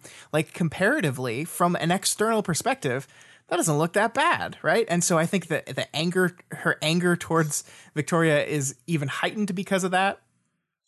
Yeah, I think that's part of it. I mean, there is a bit of venom in this idea where she's like, you triggered because your mom and dad didn't love you because you were normal, which is it's a wonderfully evil phrasing. Yeah. And really, thinking about the way her dream was, the most painful part of it for her was her parents' presence without engagement, and then their disappointment. And that's all stuff that, if you're not keyed in to understand what's salient about it, you could have just not noticed. Yeah. If you're just spectating. So yeah, absolutely. Yeah. Absolutely. And so this, I wanted to continue with this though, because I think we've always had this understanding that Victoria doesn't like Tattletale. And we've always had this understanding of this idea that Lisa doesn't like Victoria very much. And I think we've understood the first one, right? Because it has to do with what happened to her with Crawler and how she holds Lisa responsible for that. But also that she holds Lisa responsible for what happened in the bank and how that kind of pushing that Amy. Kind of snowballed into everything that happened. But the other side of the coin we never really got. And I started thinking about this. I started thinking about, what do we know about Rex? What do we know about Lisa's brother? Well, we know he was the popular kid in high school. We know that everyone liked him. Lisa describes him as the favorite child back in Worm when she's talking to Taylor about him. That kind of sounds a lot like Victoria, doesn't it? That kind of sounds like what Victoria's experience was in high school, was she was the popular one. Everyone liked her. She was definitely amongst her parents in their own kind of way. She was the favorite between her and Amy, for certainly. Sure. Yeah. And so I definitely see this mindset where Lisa can transpose Victoria on her brother. And I think she has a lot of complex feelings about her brother. It's guilt, it's regret, it's anger. She's mad at him for what he did. And she's mad at herself for not stopping it. And I think, you start layering Victoria on top of this persona of this person, and it just pisses her off. And Victoria is a person who's not dead and was using her power to do shitty things. And you start build this narrative around Victoria from Lisa's perspective. It's oh yeah, I get why she just fucking hates her now. I get all this stuff's attached to this powerful connecting to Rex and to this experience that she had with Rex and it's so messy and emotional that of course she feels like worse than she ever has, and she lashes out worse than she ever has here. Of course she does. It's just a mess. Yeah, I like that a lot. I don't have a lot to add. I mean, I don't think I ever saw it that way, but I think that's a valid read, this idea that there's some projecting of Rex's qualities onto Victoria for better and for worse, right? Like I think that's it. That's one thing that this book has actually played with a bit, this idea that love and hate are right next to each other. They're different sides of the same coin. Like the idea the idea of Amy's betrayal is made so much worse by the fact that this was a person that Victoria loved so much and cherished so much. Yeah. And likewise, this idea that, I don't even know if I would agree in saying that Tattletale hates Victoria. I think there may be, like, if you're going to make the Rex comparison, it's possible that she wants to like her, like she sees so much in Victoria that is admirable, that she wants to like, that reminds her of what she likes about her brother, what she liked about her brother, and then that's transformed by Victoria's behavior into the negative side of that. Yeah. I like that. That's fun. Yeah, I mean, because if she sees Rex and Victoria, and then Victoria is lying here dying, it's literally, fuck, I did it again. Yeah. I failed again. I did it with Skitter. I did it with my brother. And here it is again. One more time. I can't stop this. And also, we have to understand that Chicken Little, her ward that she promised above all else, is here. And they are all basically now resigned to the fact that we're all probably going to die here. So she's already pissed off because of that. I mean, the first thing Lisa says when they enter the dream room is, "You're all idiots." Because it's like, look, we're here. We weren't supposed to be here, but we're here. Awesome. And Chicken Little was not supposed to be in this room. That is not supposed to be the way this went down. And now they're here, and he might die. And she's pissed off. She's pissed off at Victoria. She's pissed off because of Victoria. She's pissed off because there's parts of Victoria she likes, and she just saw Victoria once again throw her life away, or in her mind. In a suicidal type attack. And yeah, it's like this complex, like, mess of emotion. And I love that it's complicated. It's not simple. We can't just be like, oh, well, she sees Rex and Victoria, or she sees Victoria in herself, or, it's all of that. It's all of that. I think she does see some of herself in Amy. I think she does see some of Rex and Amy, and herself in Victoria. Like, I think it's all of that at the same time. I think that's what Lisa is doing, and that's why this relationship is so fraught and complex, because it's positive emotions, it's negative emotions, it's all of it together. Yeah, this is some good shit, Scott.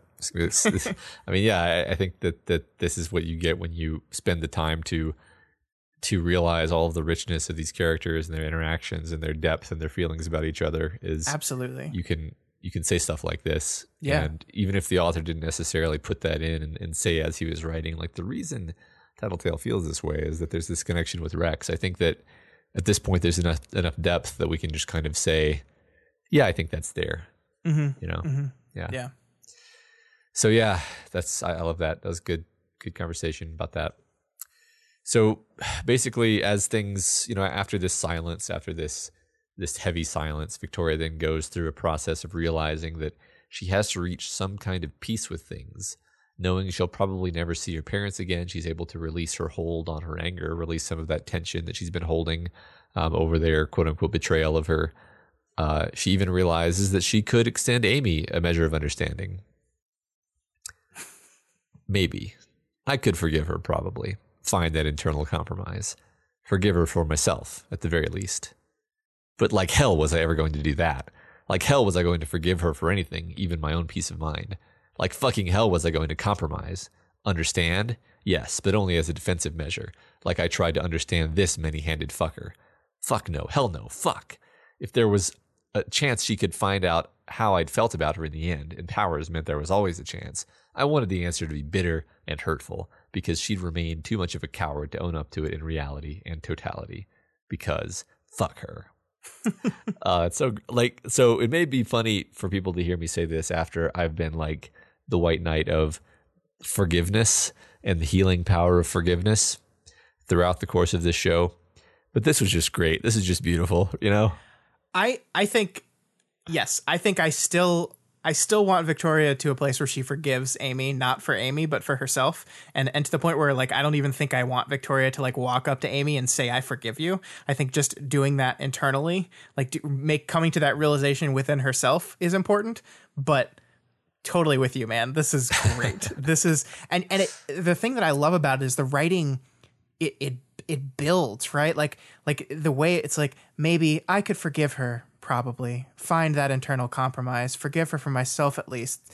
And then it like, it switches and the sentences get a little shorter. And so like that it's like, it builds in momentum. Like we see it kind of going down as she's dying. And then, but like hell I was ever going to do that. Yeah. And then we start going up and it like the pace picks up and the energy picks up and it's like she's metaphorically like getting back up on her feet in this moment now. She's summoning her strength and coming back from the brink.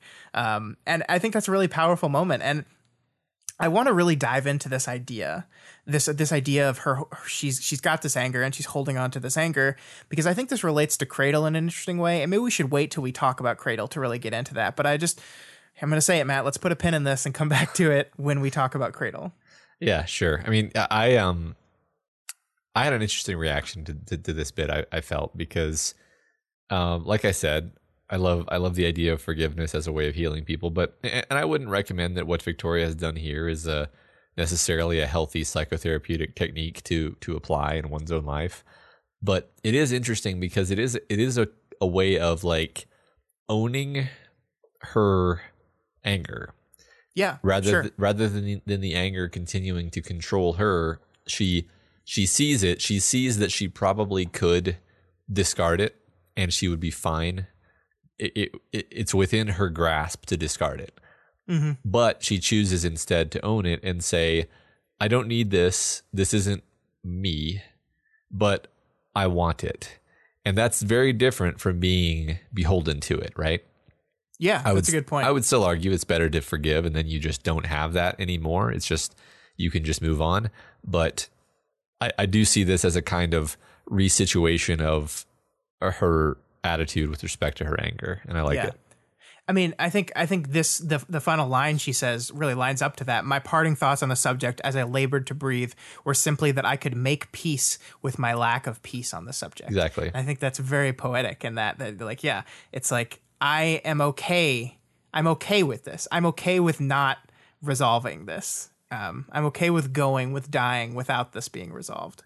And I think that's the distincting and defining difference between the anger that Cradle is holding on to and the anger that Victoria is holding on to. But more on that later. Yes. So there's a perfectly placed moment here of levity as Chicken Little calls the creature Mr. Hugs. And Victoria laughs. And that's one thing where I was like, how often does Victoria really laugh in this story?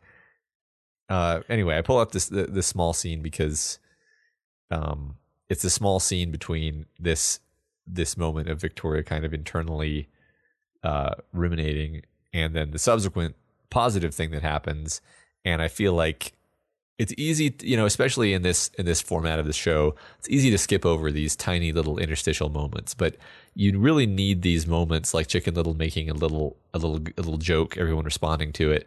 You really need those to form kind of the connective tissue that make the tonal shifts between different scenes actually work.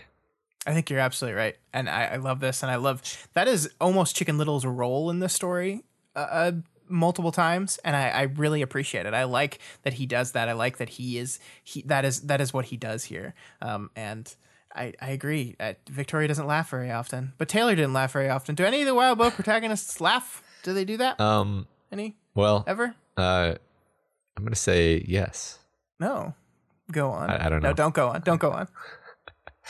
So Candy gives Tattletale a reality check, much like Tattletale gave Victoria a reality check, except not really, because it's the opposite. Because what she says is how much good Tattletale's done for the heartbroken, how much she's positively influenced their lives, and then she makes sure that Kinsey, Chicken, and Darlene also know that they are all loved as well. Oh my God, Matt.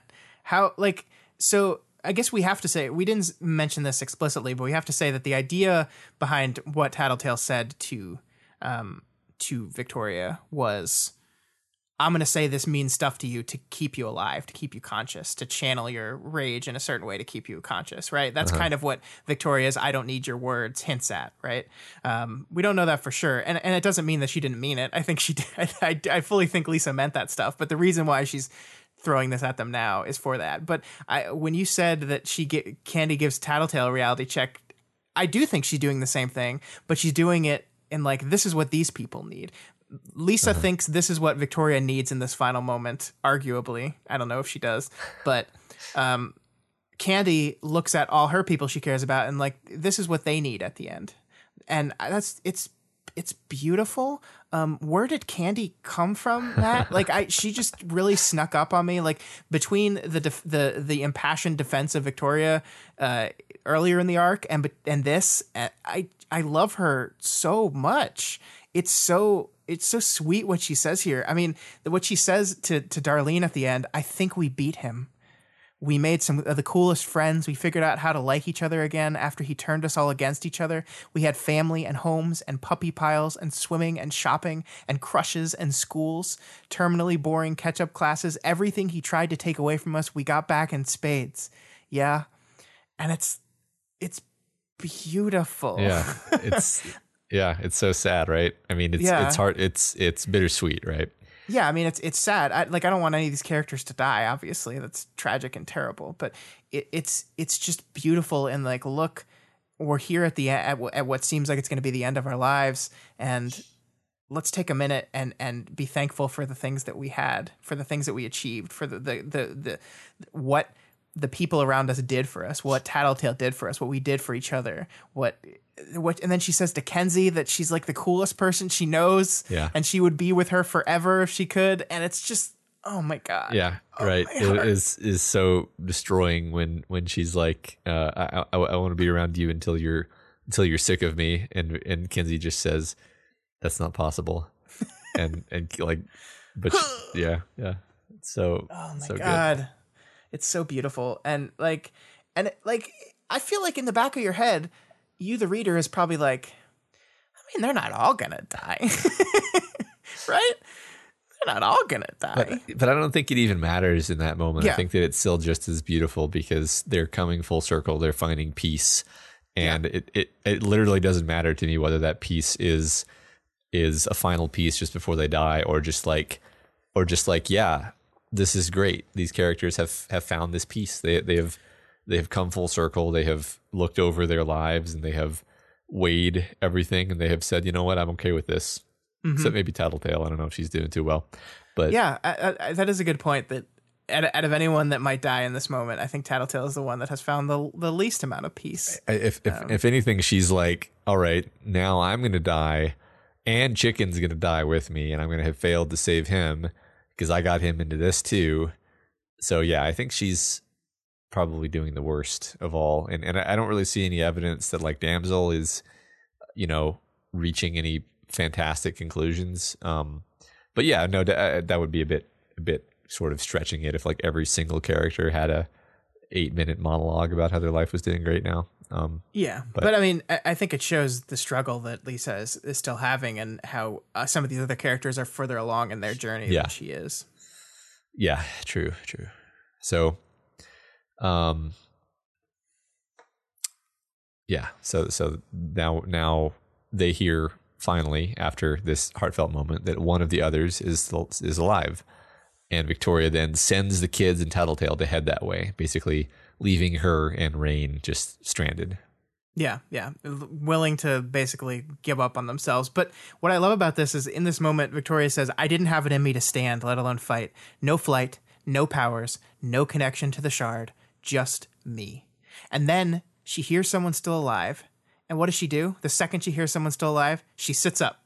She has no powers. She has no flight. She's dying. She's barely hanging on. It's just Victoria. And Victoria finds a way to sit up. And Victoria finds a way to call attention to everyone and to order them around. And she gets someone to help her stand up. It's just Victoria. It's not parahumans. It's not Shard. It's not powers. This is just the will and determination of Victoria Dallin here.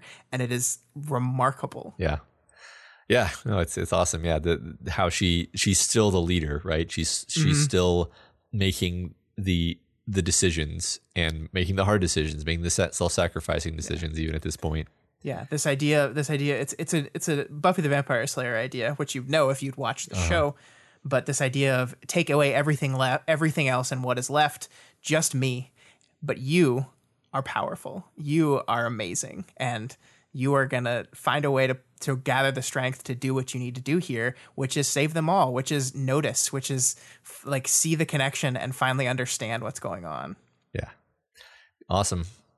So Cradle blocks the Tattletale and the kids from reaching the others, which conveniently stops the attacks from Hugbot. And Colt tries to talk him down. As they fight, Victoria unlocks the puzzle. The monster won't attack anybody who remains in their own room. And I want to talk about that with you a lot. I want to dive into this a lot. This idea of, so what we have 15 people in this room, and there were barriers between, there were divisions between all of them, and we've ripped those barriers out. We've combined these people in a way in which the barriers are no longer there. And yet this monster is here trying to stop you. Like it wants to stop you from community, from collaboration, from walking into someone and understanding someone, stop you from empathy, stop you from understanding, stop you from seeing from someone else's point of view, right? I think metaphorically that's beautiful, as long as you stay still, stay in your place, don't move, don't change, don't understand, don't team up, don't come together as a people, it's going to leave you alone. But as soon as you start trying to do that, then it attacks you, then it wants to destroy you. You're going to get better. You're going to grow to understand the person next to you. Must kill you. Must destroy you. Must stop that. Yeah, right. I mean, the whole the presence of the walls, right, in their room originally was literally this manifestation of, I want to keep these people apart. I want to keep them at arm's length. I want to just give them the opportunity to scream at each other, but not get close enough to actually understand each other.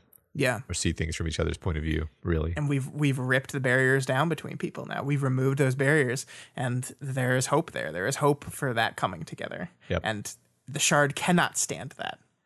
Yeah, that's a good point. I like that. So we have this moment here that we have to talk about, though, where an asshole Cradle sees Chicken Little and says, "Oh, look, a defenseless child. I guess I'll stab that for no reason other than I'm an asshole." And Tattletale throws herself in the way. She dropped the gun, so she only had her hands. Hey, Matt, what's the difference between, senselessly charging in and doing something stupid and suicide? Right? I mean, maybe this is Tattletale's full circle, right? Like, I think it is. Like the idea that she gets, it's not like she hasn't risked her life to save people before in the story, but she's out of clever things to say. She's just throwing herself in the way to, practically speaking, throw herself on the knife so that it doesn't get chicken. Like, she doesn't have any hope of winning this fight. Yeah. And I think let's be clear here. What Taylor did, I don't care about the morality of it. I don't care about whether it was the right decision or the wrong decision. What Taylor did was not suicide. That is not what Rex did to himself, right? Yeah. Like you can decide to link these two things up in your head all you want, but it's not the same. It is not the same thing. And what Victoria did in throwing herself into this fight and trying to defeat this thing to save her friends is not the same. Just like you throwing yourself in front of Chicken Little to save him is not suicide. That's ridiculous. That's absurd. That is fighting for the people you love and fighting to save the people you love. And you can't, Lisa, keep drawing this connection here because you don't want to lose the people you care about. I understand why she's doing it, but she's wrong. And maybe finally now, when she throws herself in front of Chicken Little, maybe she will understand what these people did and why they did them and stop making that connection. Stop tying that back, tying every time someone she cares about sacrifices themselves, tying it back to her original trauma. Maybe that is the way forward for her. Yeah. I hope so, because it's ridiculous. It is ridiculous to say what Taylor did is that same thing. It is not true. Well, not at all. She's always had this kind of sneering contempt for the white hats, as she calls them. Right. And I wonder how much of that is directly connected to this idea that the heroes want to go out in a blaze of glory, sacrificing themselves to save people. What idiots, what what self-destructive fools. They want to kill themselves and get social credit for doing it, right? Like, you kind of insert tattletale monologue there, like, which is really the most reductive and ungenerous possible, and really just kind of silly. Like that's just not that's not how people are. But I can see her thinking that way because of her background. Yeah, and maybe she'll be smart enough and conscious enough and aware enough to realize that when Taylor threw herself in front of Scion, or threw herself in front of Amy to unlock this power, and Victoria throws herself in front of these people, they're doing it for the same reasons that she threw herself in front of Chicken Little. It's because they value these people, they value these lives, and they want to do whatever they can to make sure those things are protected. Yeah. And that is not the same as taking your own life. That is not the same thing. Yeah. Stop it, Lisa. Stop it. I'd be a great therapist. Stop it. Yeah. Yeah. I'm kidding. I would be a terrible therapist. Don't listen to me for therapy, please. Nobody take that the wrong way. It's the Daily Method. Stop it. Yeah. Stop it. I think that's a Mad TV sketch, actually. I don't think that's a Scott original. I've never seen it, so I give you full credit. So finally, in this knife melee where everybody's getting sliced to pieces by his combat knife that he has because he is a lucid dreamer, the team manages to back him up against a piece of shelving, and then Sveta topples it onto him, crushing him and zoning out Grabo. And thus, Cradle dies, snagged on a shelf in Snag's dream room. It's beautiful. Yep. Beautiful. So let's finally do it. Let's come full circle and let's talk about Cradle. We mentioned at the beginning of the episode how he was stuck standing still, and I think this is to me the final conceit of Cradle's character and why he dies. And I think we can see that in his final conversation, the final words he has with Colt, because as we just said, these characters have now ripped down the barriers between themselves, are together in a group. The cavalry arrives midway through this fight, and everyone's supporting each other and together and in communion, except for Cradle. He's all by himself. He's alone. All he has is the shard buddy. And let's look what his final words to Colt are, because he says, "I'm supposed to enjoy being stuck, being trapped in the wilderness, only 2 people to keep me company, no way to get home, no way to tinker, my agent slowly pressing in on me, demanding I build when I can't.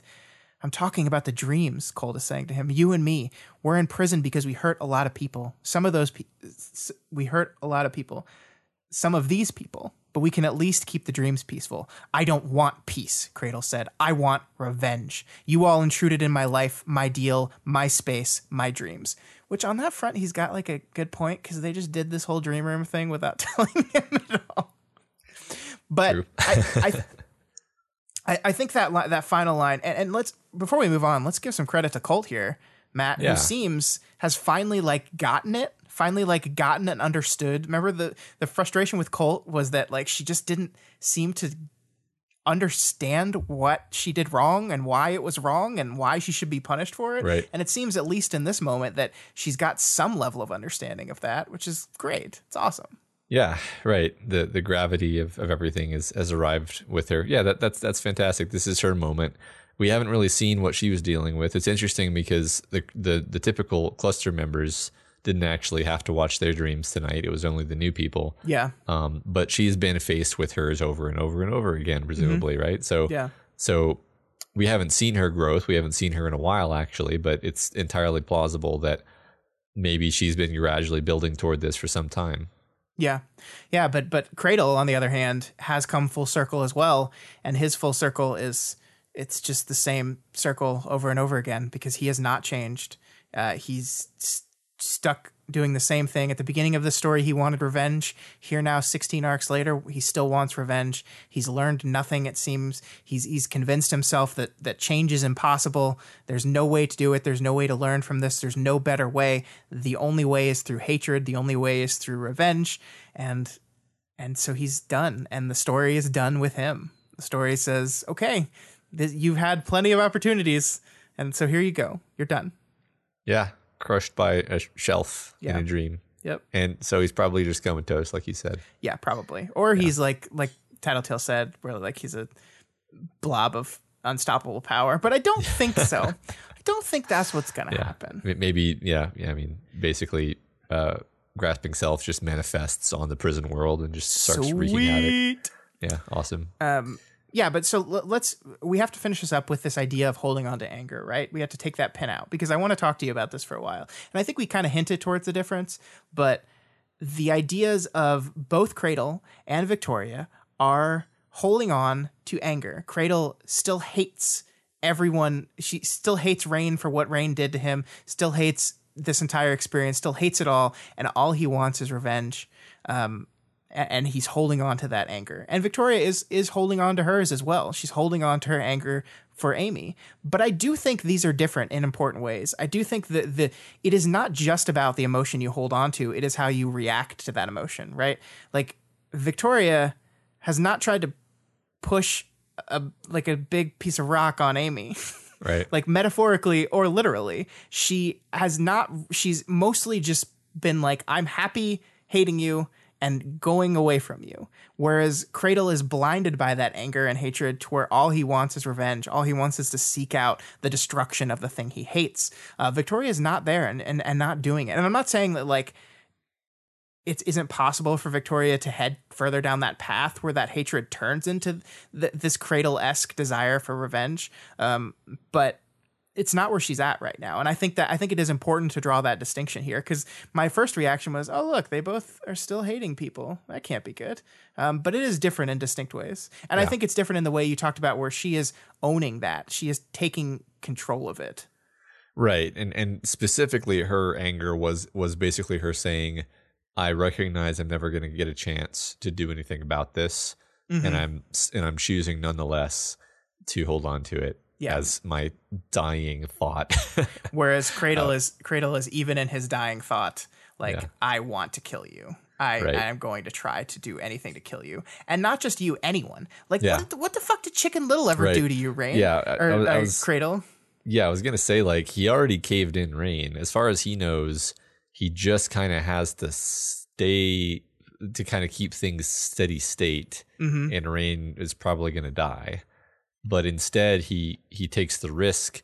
I don't know. That's how I interpret it, as him taking the risk to try to go out of his way to kill more of them. Yeah. Because he really does.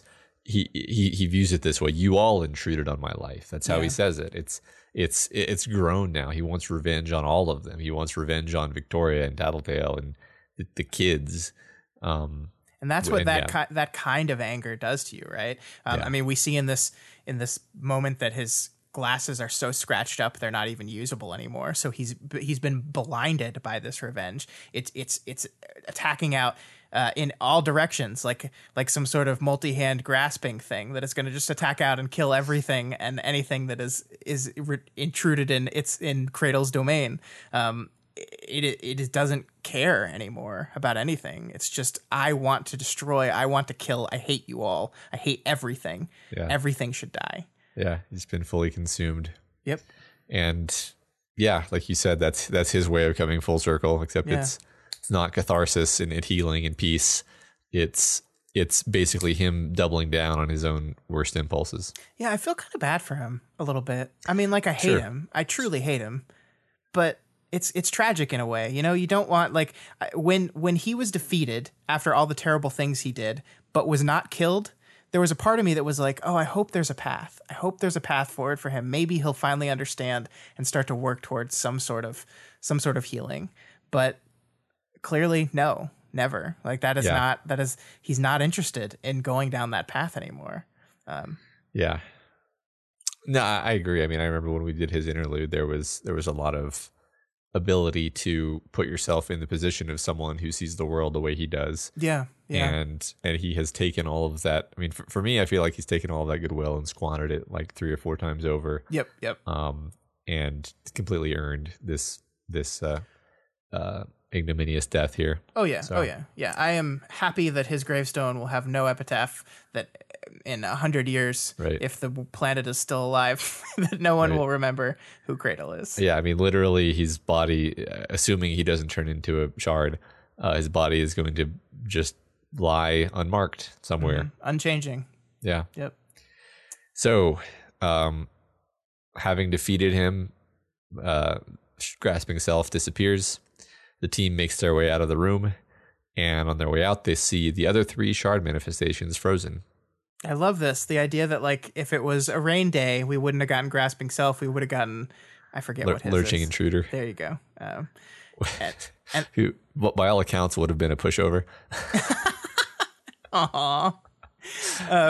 I like the fact that the detail that, like, this room is, like, spinny. Like, it's so mechanical and physical. This is a physical manifestation of a mental thing, right? It's real, but it's not real. And, like, there's a mechanical element to it where all these different shard guardians are on a dais, and it rotates. Like, it physically rotates when it's the next one's turn to step up to the plate.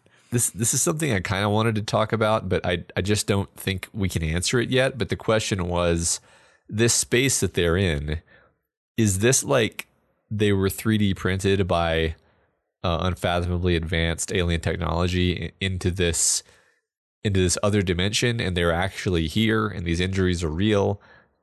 They're happening to real bodies that are actually in this space? Or is this in the imagination of a shard? Is this a computer simulation? Have they been uploaded into a shard mainframe, and they are data right now? And I have no idea which one of those options, or maybe some other weird thing. What are we actually seeing? My interpretation was this is just a physical manifestation of data, but I have no idea, and I don't even know what the difference would really like end up being. I can't help but think stuff like, if you're in shard realm, then why can you break Grasping Self's arms, right? Like, why wouldn't he just be like, I'm Agent Smith, my arms are made out of infinitely strong whatever, because this is the shard world. Instead, they shatter as you would expect them to shatter if they were made of steel or whatever, or so that's why I lean toward, like, this being some kind of quote unquote real space, whatever that means. I feel like we'll figure out more about it. That's why I kind of saved it till the end. So what do these guardians do? So are these just the shards themselves, just a literal manifestation of the shard, or is this just like a thing that the shard made to just chill for in case anyone ever tried to get through? That's basically the other half of that question, right? Like, if this is real shard realm, then are those the real shards? Was that Grasping Self that they fought, or was that a projection, in the same way that an Endbringer is a kind of projection of shardness coming from elsewhere? It's not like you killed the shard when you killed an Endbringer. Right. So the fact that it disappeared seems to lend more towards the data argument, right? Yes. Maybe not, though. Maybe not, though. That's the thing, is it lends toward it, but we can't be certain about anything yet. Sure. This is good thoughts to bring up. I agree that we do not have enough data to actually come up with a good answer to that. Yeah, so they make their way out of that room. They reach the plane of red crystal, and Victoria sweet talks Damsel into showing them the secret of repairing themselves, which then gets them all in working order. So there is this moment here where Victoria has basically, like, gotten Damsel spot on. Her, like, read of her was just perfect, because Damsel says to them, "Can't replace me if I'm good at this," which is, like, literally admitting that the exact fear that Victoria thought she had, which is that, like, given the opportunity, they'll get Swansong back, and it's like, no, not if I can do this, you can't. And again, that's so, like, just devastating to me, that, like, she's so terrified about the truth of that other people will choose one of them over the other. And she's going to do whatever it can, include helping them. Shocker. To stop that from happening. Yeah. Well, I think that Victoria has her number, though. She absolutely. Sweet talks her, like I said. So yeah. I forget what the exact line was, but it was something to the effect of, "Isn't that a little, like, on the nose, or isn't it a little obvious?" It's like, "Is that possible with you?" Perfect. Right. Yeah.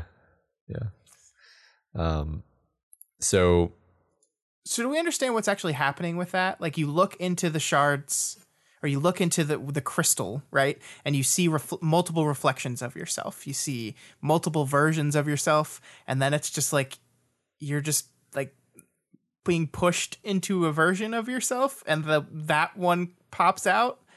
I don't know. I feel like you're seeing manifestations of all the data that the shards collected about you, and So you're just hitting like file load, you're non-injured rebooting. version of me. Yeah, possibly just as simple as like reload from last save. Yeah, Yeah. yeah, But I mean, the other thing that's interesting here is we see reflections that weren't me and weren't us, glimpses of the real world, pale in the midst of those flashes. So weren't me and weren't us. So is this is this the network? Like, because this is where I get confused, because like the shard network's not connected anymore, right? So they are. It should literally just be whatever network that they have created by all going into this dream room together. yeah.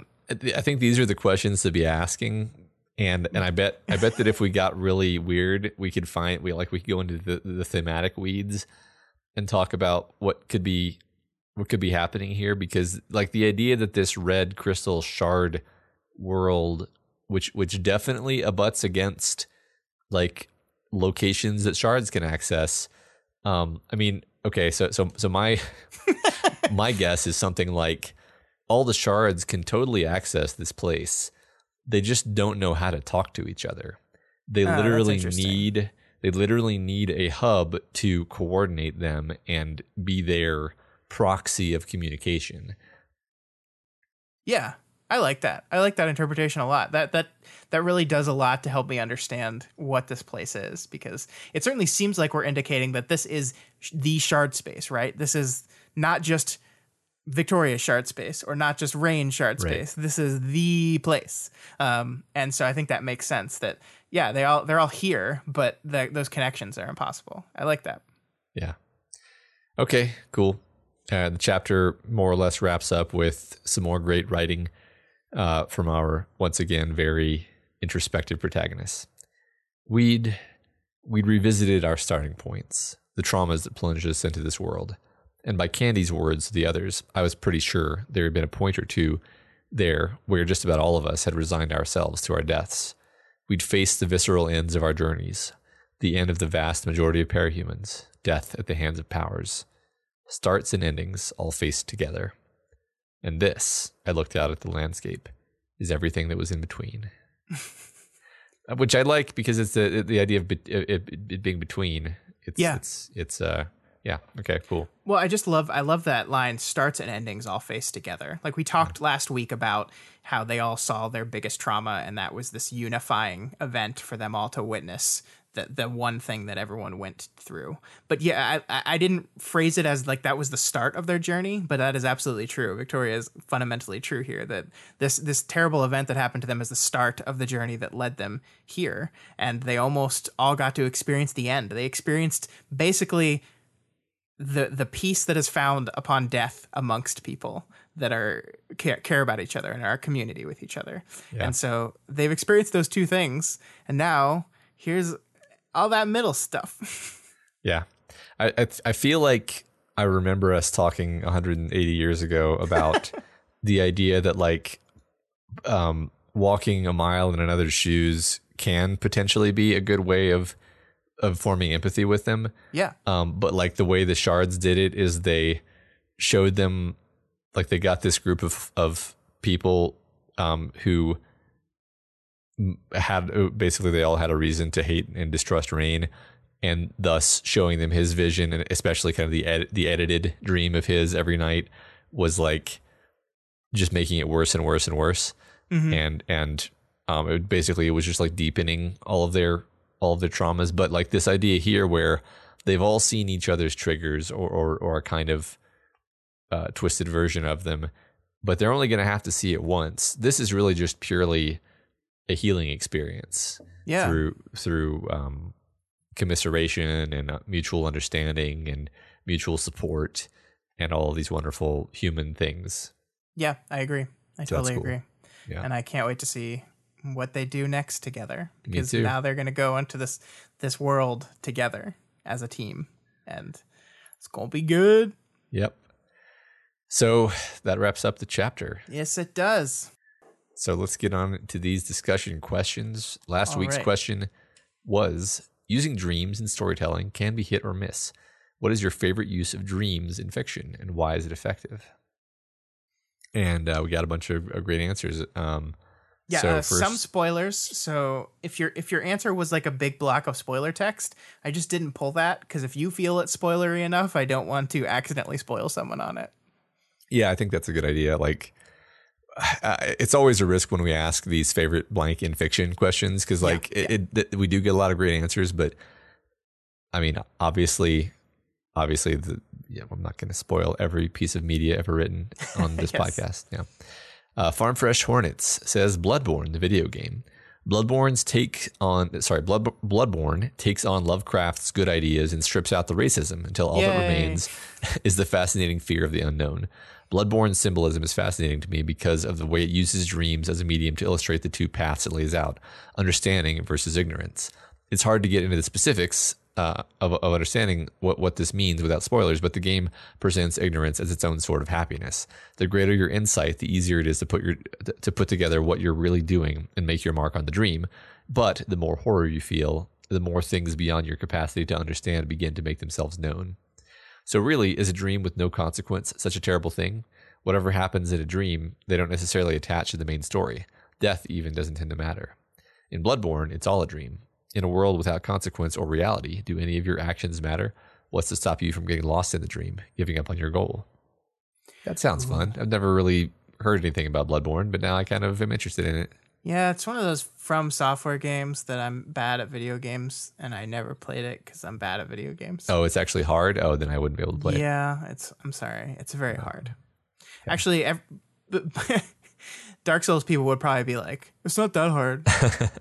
Okay, but it's supposed to be the easier one of that series. I'm not on the tier of being able to even think about Dark Souls. Sure. Yeah. All right, next up we have Literal Headcanon, who says David Lynch. A number of his films heavily feature dreams or dreamlike locales. There are numerous dream sequences in Lost Highway that are used to give an intimate glimpse into the psyche and sanity of our protagonists. There's the Red Room in Twin Peaks. My favorite dreams in Lynch, however, are the dreams in Eraserhead. The primary reason why dreams are so effective in Eraserhead is their thorough proliferation of the work. Lynch abandons any pretense of the film being a reflection of reality from the word go, with his use of the man in the planet sequence as an allegory for sex and impregnation. He furthers this throughout the film in both subtle ways, the elevator doors always taking a few seconds longer to close than they should, and not so subtle ways, the infamous chicken dinner sequence. Dinner sequence. Yeah, David Lynch is a really great example of just using dreams to explore weirdness in a way that's beyond. It makes his movies very unsettling and odd, and you can never quite believe what is real and what isn't, and it really makes them feel otherworldly in very cool ways. I agree with that a whole bunch. Even the minor stuff like the elevator taking too long to close, it feels like a dream thing to happen, even though that's not actually a dream. I'm like embarrassed to admit that I've never seen Eraserhead. Oh man, you gotta watch it. I want to. Have you seen Mulholland Drive? Mulholland Drive has some good dreams in it too. Nope. He loves the dreams. I need to watch that too. They have a Lynch weekend and they just go completely crazy. All right. Alternative Arrival says Blade Runner. I think in terms of dreams in fiction, the example that comes to mind is the unicorn sequence in the good cut of Blade Runner.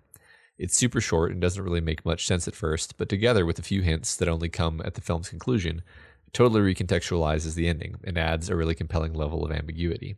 I think it really works because of its unobtrusiveness. Dream sequences tend to cause problems, for me at least, because they represent a total absence of stakes and a break in the action of the story. The anxieties and thoughts that are revealed through them can also have difficulty having real impact, especially when they convey information that's already presented through other means that don't rob the story of momentum. That's true. Yeah. I mean, I find even books that I really like that use dreams, I find that it completely messes up my sense of stakes, and I'm just like, I'm just bored. Like even if it's important, like even if it's like a prophetic dream, I'm like, yeah, but nothing's gonna happen here. Let's just move on to the next part of actual reality.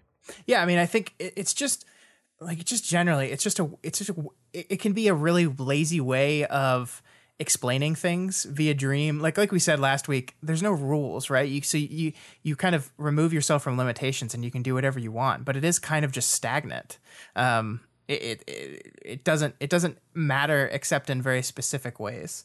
And So using them too lazily can be really boring. I agree that the dream in Blade Runner is perfect. It is, and it's only in some versions of it.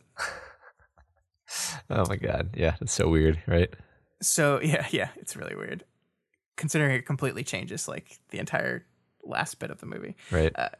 So Dalinar Colon, Manukos says Dalinar Colon from Stormlight Archive, which is a series Matt and I have not read. So in the first 2 books, he has visions during storms, and it is a big mystery whether those are God sent or just made up.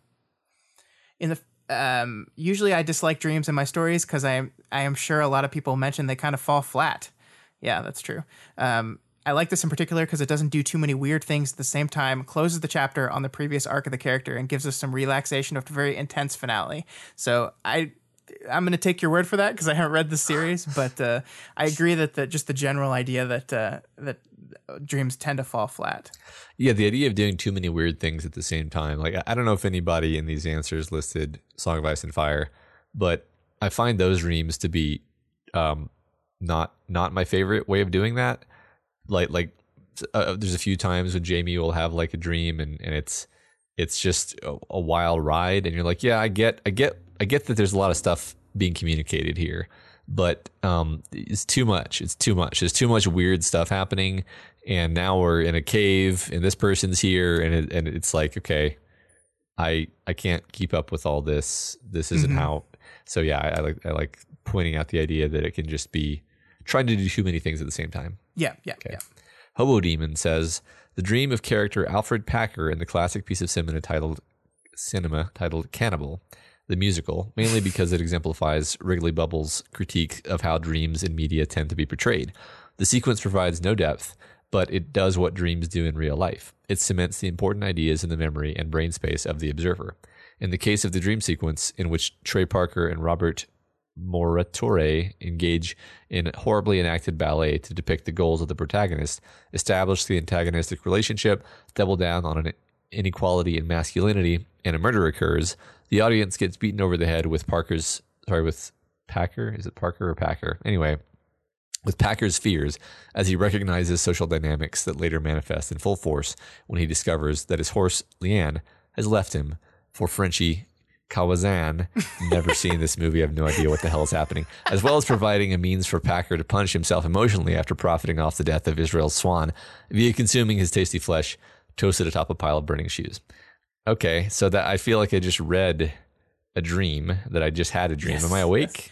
So Cannibal the Holocaust, the musical, Cannibal the Holocaust is something different. Cannibal the musical that's Trey Parker and Matt Stone, the South Park guys. So it's a musical about being a cannibal. I saw it once upon a time, a long time ago. I do not remember a lot of it.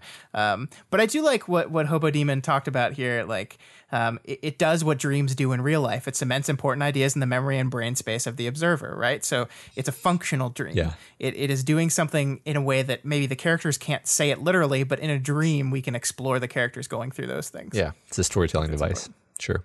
Cool. So Predatorian talks about Full Metal Alchemist Brotherhood. Another thing I don't think... Have you seen that? Nope. I haven't seen it.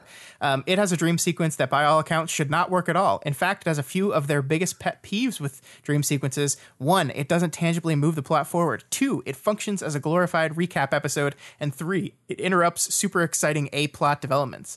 Yet somehow, it's like absolutely phenomenal. Crucially, they think it uses the dream framework to do a deep dive into the perspective and internal conflicts of an important side character who, up until that point, had been pretty inscrutable to the viewer. So even though it isn't advancing the plot, it's doing important work in terms of fleshing out the character and the world. Despite being a recap episode, it also manages to have a really strong arc of its own that both emphasizes the themes of the show and foreshadows the POV characters' decisions later in the story. It doesn't feel like an irrelevant digression. It's cohesive and IMO essential to the work as a whole. I like that. I think the idea of using a dreams as sort of like an interlude in a medium that can't do like an interlude chapter where we can dive into a side character and explore them more fully in a way we couldn't through the normal structure of the show. I think that's an effective way to use dreams for sure. Absolutely, yeah, that's a cool trick. Yeah, I like that they point out that it does everything wrong and yet the one thing it does right kind of redeems it. EXE JPEG Windows Media Viewer. In most stories, I've found that dreams have often just been used to flesh out the characters a bit. So I have mostly ranged from ambivalent to appreciative regarding it.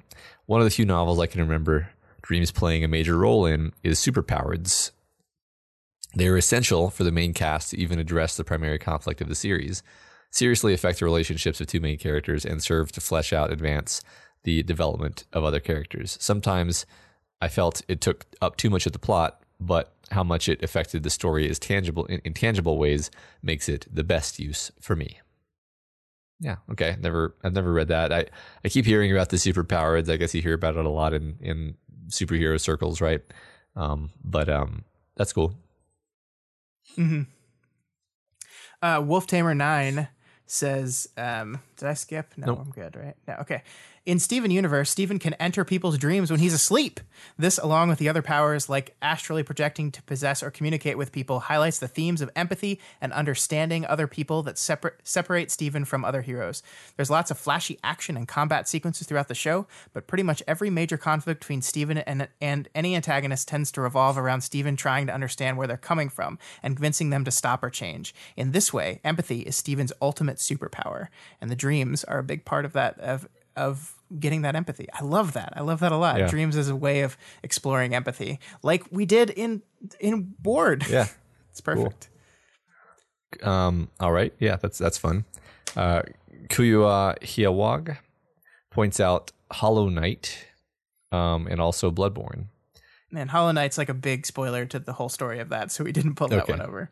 In Bloodborne, the dream was created and maintained by Lovecraftian great ones.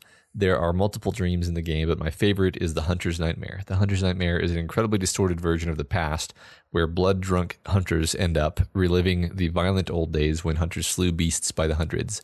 The nightmare serves to reveal a lot about the history of the hunt, the church, the experimentation with the old blood. Significant historical figures are encountered and just so happen to be some of the coolest boss fights ever. This Bloodborne game play this game. Sounds fucking awesome, yeah. All right, now we have Daedalus Fallen 0, who, instead of picking a specific example of dreams used well in media, points out to how certain authors use dreams in ways that they don't like.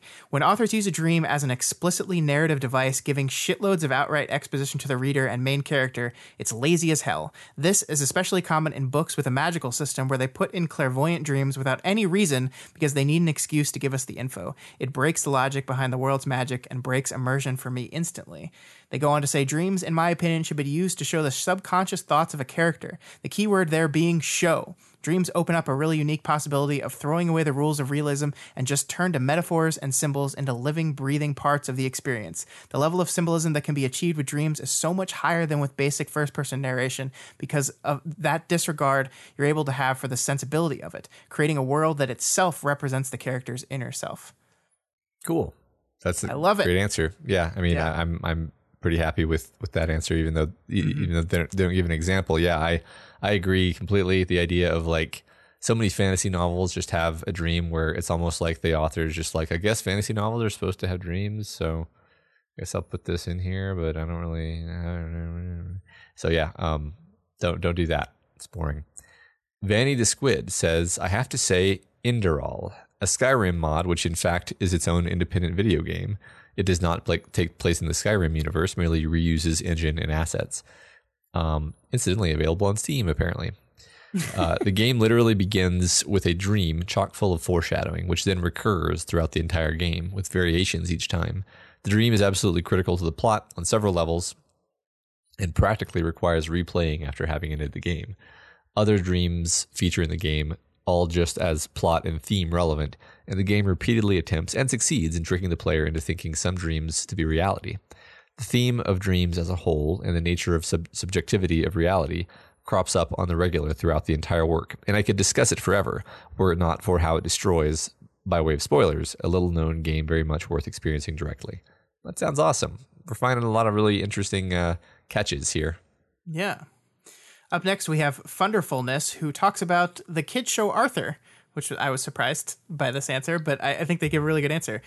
Dreams and nightmares are consistently used to show characters' inner feelings and anxieties. The show is fairly well known for having pretty bizarre and unusual dream/fantasy sequences, mostly centered around whatever the kid is stressing about in that episode. They work well because the dreams are often ludicrous situations from an adult's perspective, but they help make sense of what's going on inside the minds of young children, especially when that aspect of the narrative needs to be conveyed to kids, the target audience. I like that a lot. Like the idea of using dreams specifically to reach a certain type of audience in a way that only they would understand, because kids think in a different kind of way. Right. I like that. That's a great idea, especially there, because it's not always obvious to them, like, what about the situation is upsetting, and the dream is a way of stylizing that for them, saying like, this is what is bothering the character about this, or maybe even showing the kid themselves, this is what is bothering you about this situation. Yeah. That's cool. Like that. Calinero 985 goes super, super, super deep into the dreamscape in a tabletop RPG called Mage: The Awakening.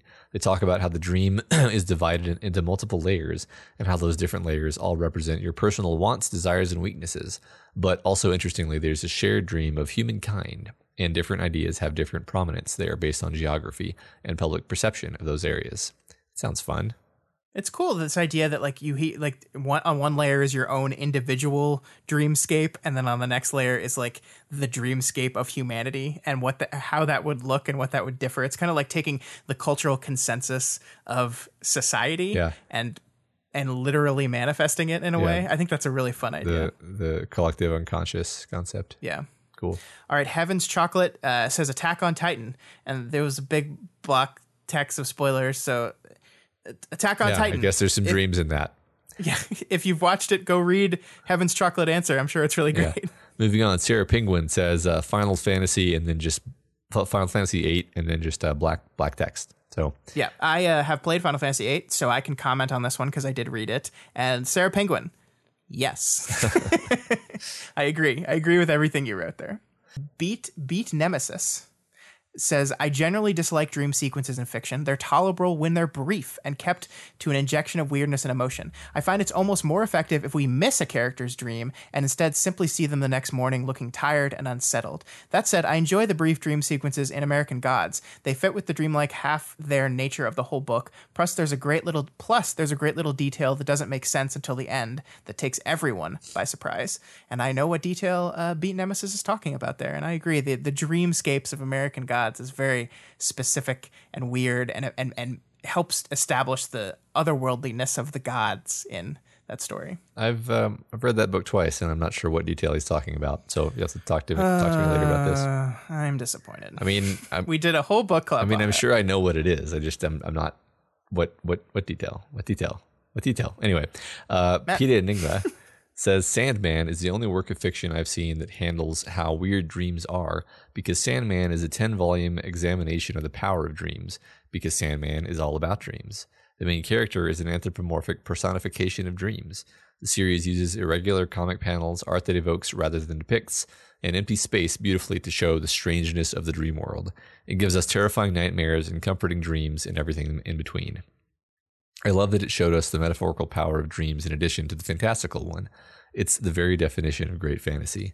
It's just an incredible book series. I've read the first 2 volumes of Sandman, and I agree with PETA on what I've seen. I think it's the dreamscape is very trippy and wonderful in that story of what I've seen, and I'm guessing it's only going to get better and more complicated as it goes on. It's another thing where that's like always been on my to-read list, and I always forget about it. Well, apparently you hate Neil Gaiman because you can't remember American Gods, so it makes sense that you haven't bothered. Yeah.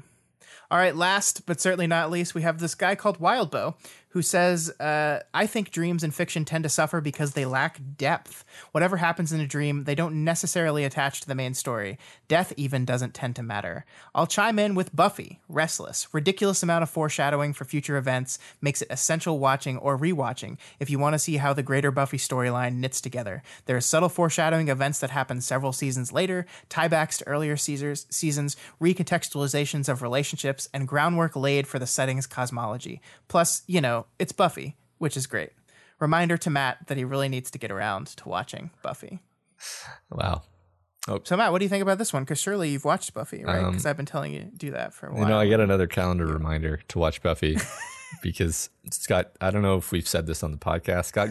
Scott actually has put recurring calendar reminders on my fucking Google Calendar to tell me to watch Buffy.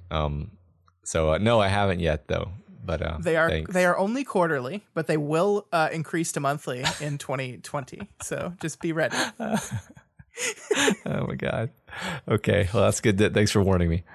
I love that. Restless is one of my favorite dream examples ever. I think it's a beautiful episode that kind of combines everything that people have been saying about what good dream sequences in stories can do. It is very visual. It is very chock full of metaphor and meaning, a lot of which is not even clear. It like weaves through dreams in the way that like it just like scenes jump from one to another without any connecting tissue. It's image heavy. It's powerful. It's important to what's going on later. It serves as kind of this beautiful coda on a very mixed season of the show. And it establishes where the show is going to go forward. It is a wonderful, wonderful, wonderful episode of television. If you've seen Buffy the Vampire Slayer, if you've seen this episode and you haven't watched, what is the name of the Passion of the Nerd? It's a YouTube channel that does deep dive explorations of Buffy the Vampire Slayer. They did a whole like 45-minute episode on Restless, and it is beautiful. Please go watch it. It's one of the greatest breakdowns of this episode I've seen, and it's one of the best dream sequences ever. So Wildbow, congratulations. You gave the correct answer, and you win the prize. Matt, what's the prize? The prize is that I guess I have to watch Buffy now. Yay! At some point. All right. Discussion question for this week is send us a mailbag question. Yeah. There. Yeah. That's it. You can email to us at gotwormpod@gmail.com or in the Reddit thread for this very episode. Please leave it there. Yeah. And please write mailbag in your response just once. Just write the word mailbag because I just Control F for mailbag, and that will make my life so much easier. Please. And thank you. Like it would kind of help to make them a length that is reasonable to read out loud. Yes. You know, yeah. 1 or 2 sentences, not a discussion question and answer. Just a, what do you think about blah, blah, blah, blah. Yeah. All right. That's all we got for you this week on We've Got Ward. You guys are all part of this show, so feel free to provide us with advice, questions, or thoughts on this week's reading.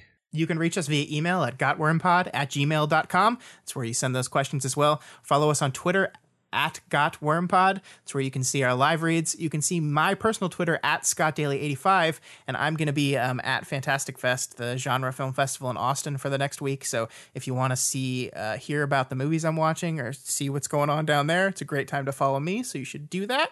Also, I'm just a fun guy. Follow me on Twitter. And, you know, I got another fun guy that you should follow on Twitter. His name is at Mordin Fun Guy. That's right. Mordinamail. Mordinamail. Mordinamail. You know what? You know what the funniest thing in the world is? What? When our friends over at Do the Right Thing are reading your story on their podcast and they're trying to pronounce your name and it's fucking impossible because you picked the most obnoxious. Can you just change it to like Matt Freeman 7? No. If you're not already subscribed to We've Got Ward, we strongly recommend you do so and never miss an episode.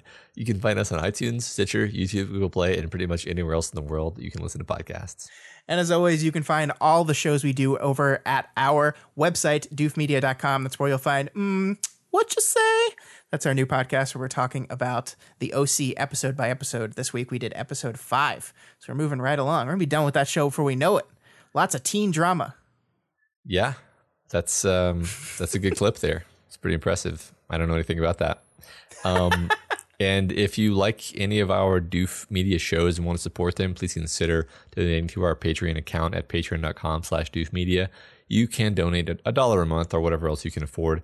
Supporting us there on Patreon gives you tons of great bonuses, like the ability to vote in our quarterly fan art and costume contests, hangout sessions with the Doof crew, of which there is one of those happening this Friday. We're going to have a whole bunch of doofers, like most of them, actually. It's going to be a lot of people. Not Scott, like almost everybody else.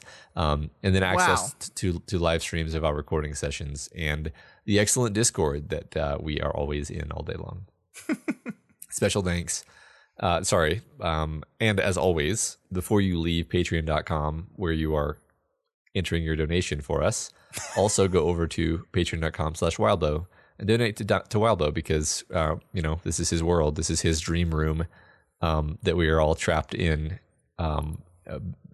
between the walls. Yeah, but we removed the barriers, though, so we can all be friends together. Yes, and now we have to fight. Oh, God, it's coming. It's over us. It's the size of a planet. Grab this stick. Scott, run. Nah, I'm good. I'm just going to hang out here. Okay. Special thanks to new patrons, Bedoofs at the $1 level, Matthew C., and Geej L. And Doof Troop at the $10 level, Andrew T., and Doof Warrior at the $20 level, Julie M. Thank you so much, all of you. We really appreciate it. We couldn't do this without you. Yeah, we do. The magic number to make the Dark Tower podcast happen is now 6. 6 more people. That's almost down to one cradle hand. just one cradle hand and then just another cradle finger. And then we're talking about Dark Tower. I am so excited about that show, and we're getting really close. So you can be the one that pushes us over that hill, that towery hill. I was going to say something that was Dark Tower spoilery, and then I had to immediately halt myself. Yeah, you just get used to doing that, buddy. Yeah. All right, guys, if you cannot afford to donate, of course, that's okay. We would never want you to give money that you cannot afford. But there's tons of ways you can help us out still. You can share the podcast. You can talk about us everywhere, anywhere. On top of that weird mountain that I almost spoiled Dark Tower from. Or you can leave us a rating and a review on Apple Podcasts or Stitcher. Just go in there, hit 5 stars, type some nice words like, you guys are neat, thanks, with an exclamation point. You can even say the word yeet in there. I think is that good? I don't. Yeah, I don't know. I don't get that word, but you can just type like yeet, yeet, yeet, yeet, yeet, yeet, yeet, and then as long as it's 5 stars, that will contextualize the yeets as being positive yeets. Yeah. There you go. Yeah. Well, that's all we got for you for the show this week. We'll be back next week with our mailbag episode. And in 2 more weeks, we're going to be eating 4 chapters in one episode. I hate you.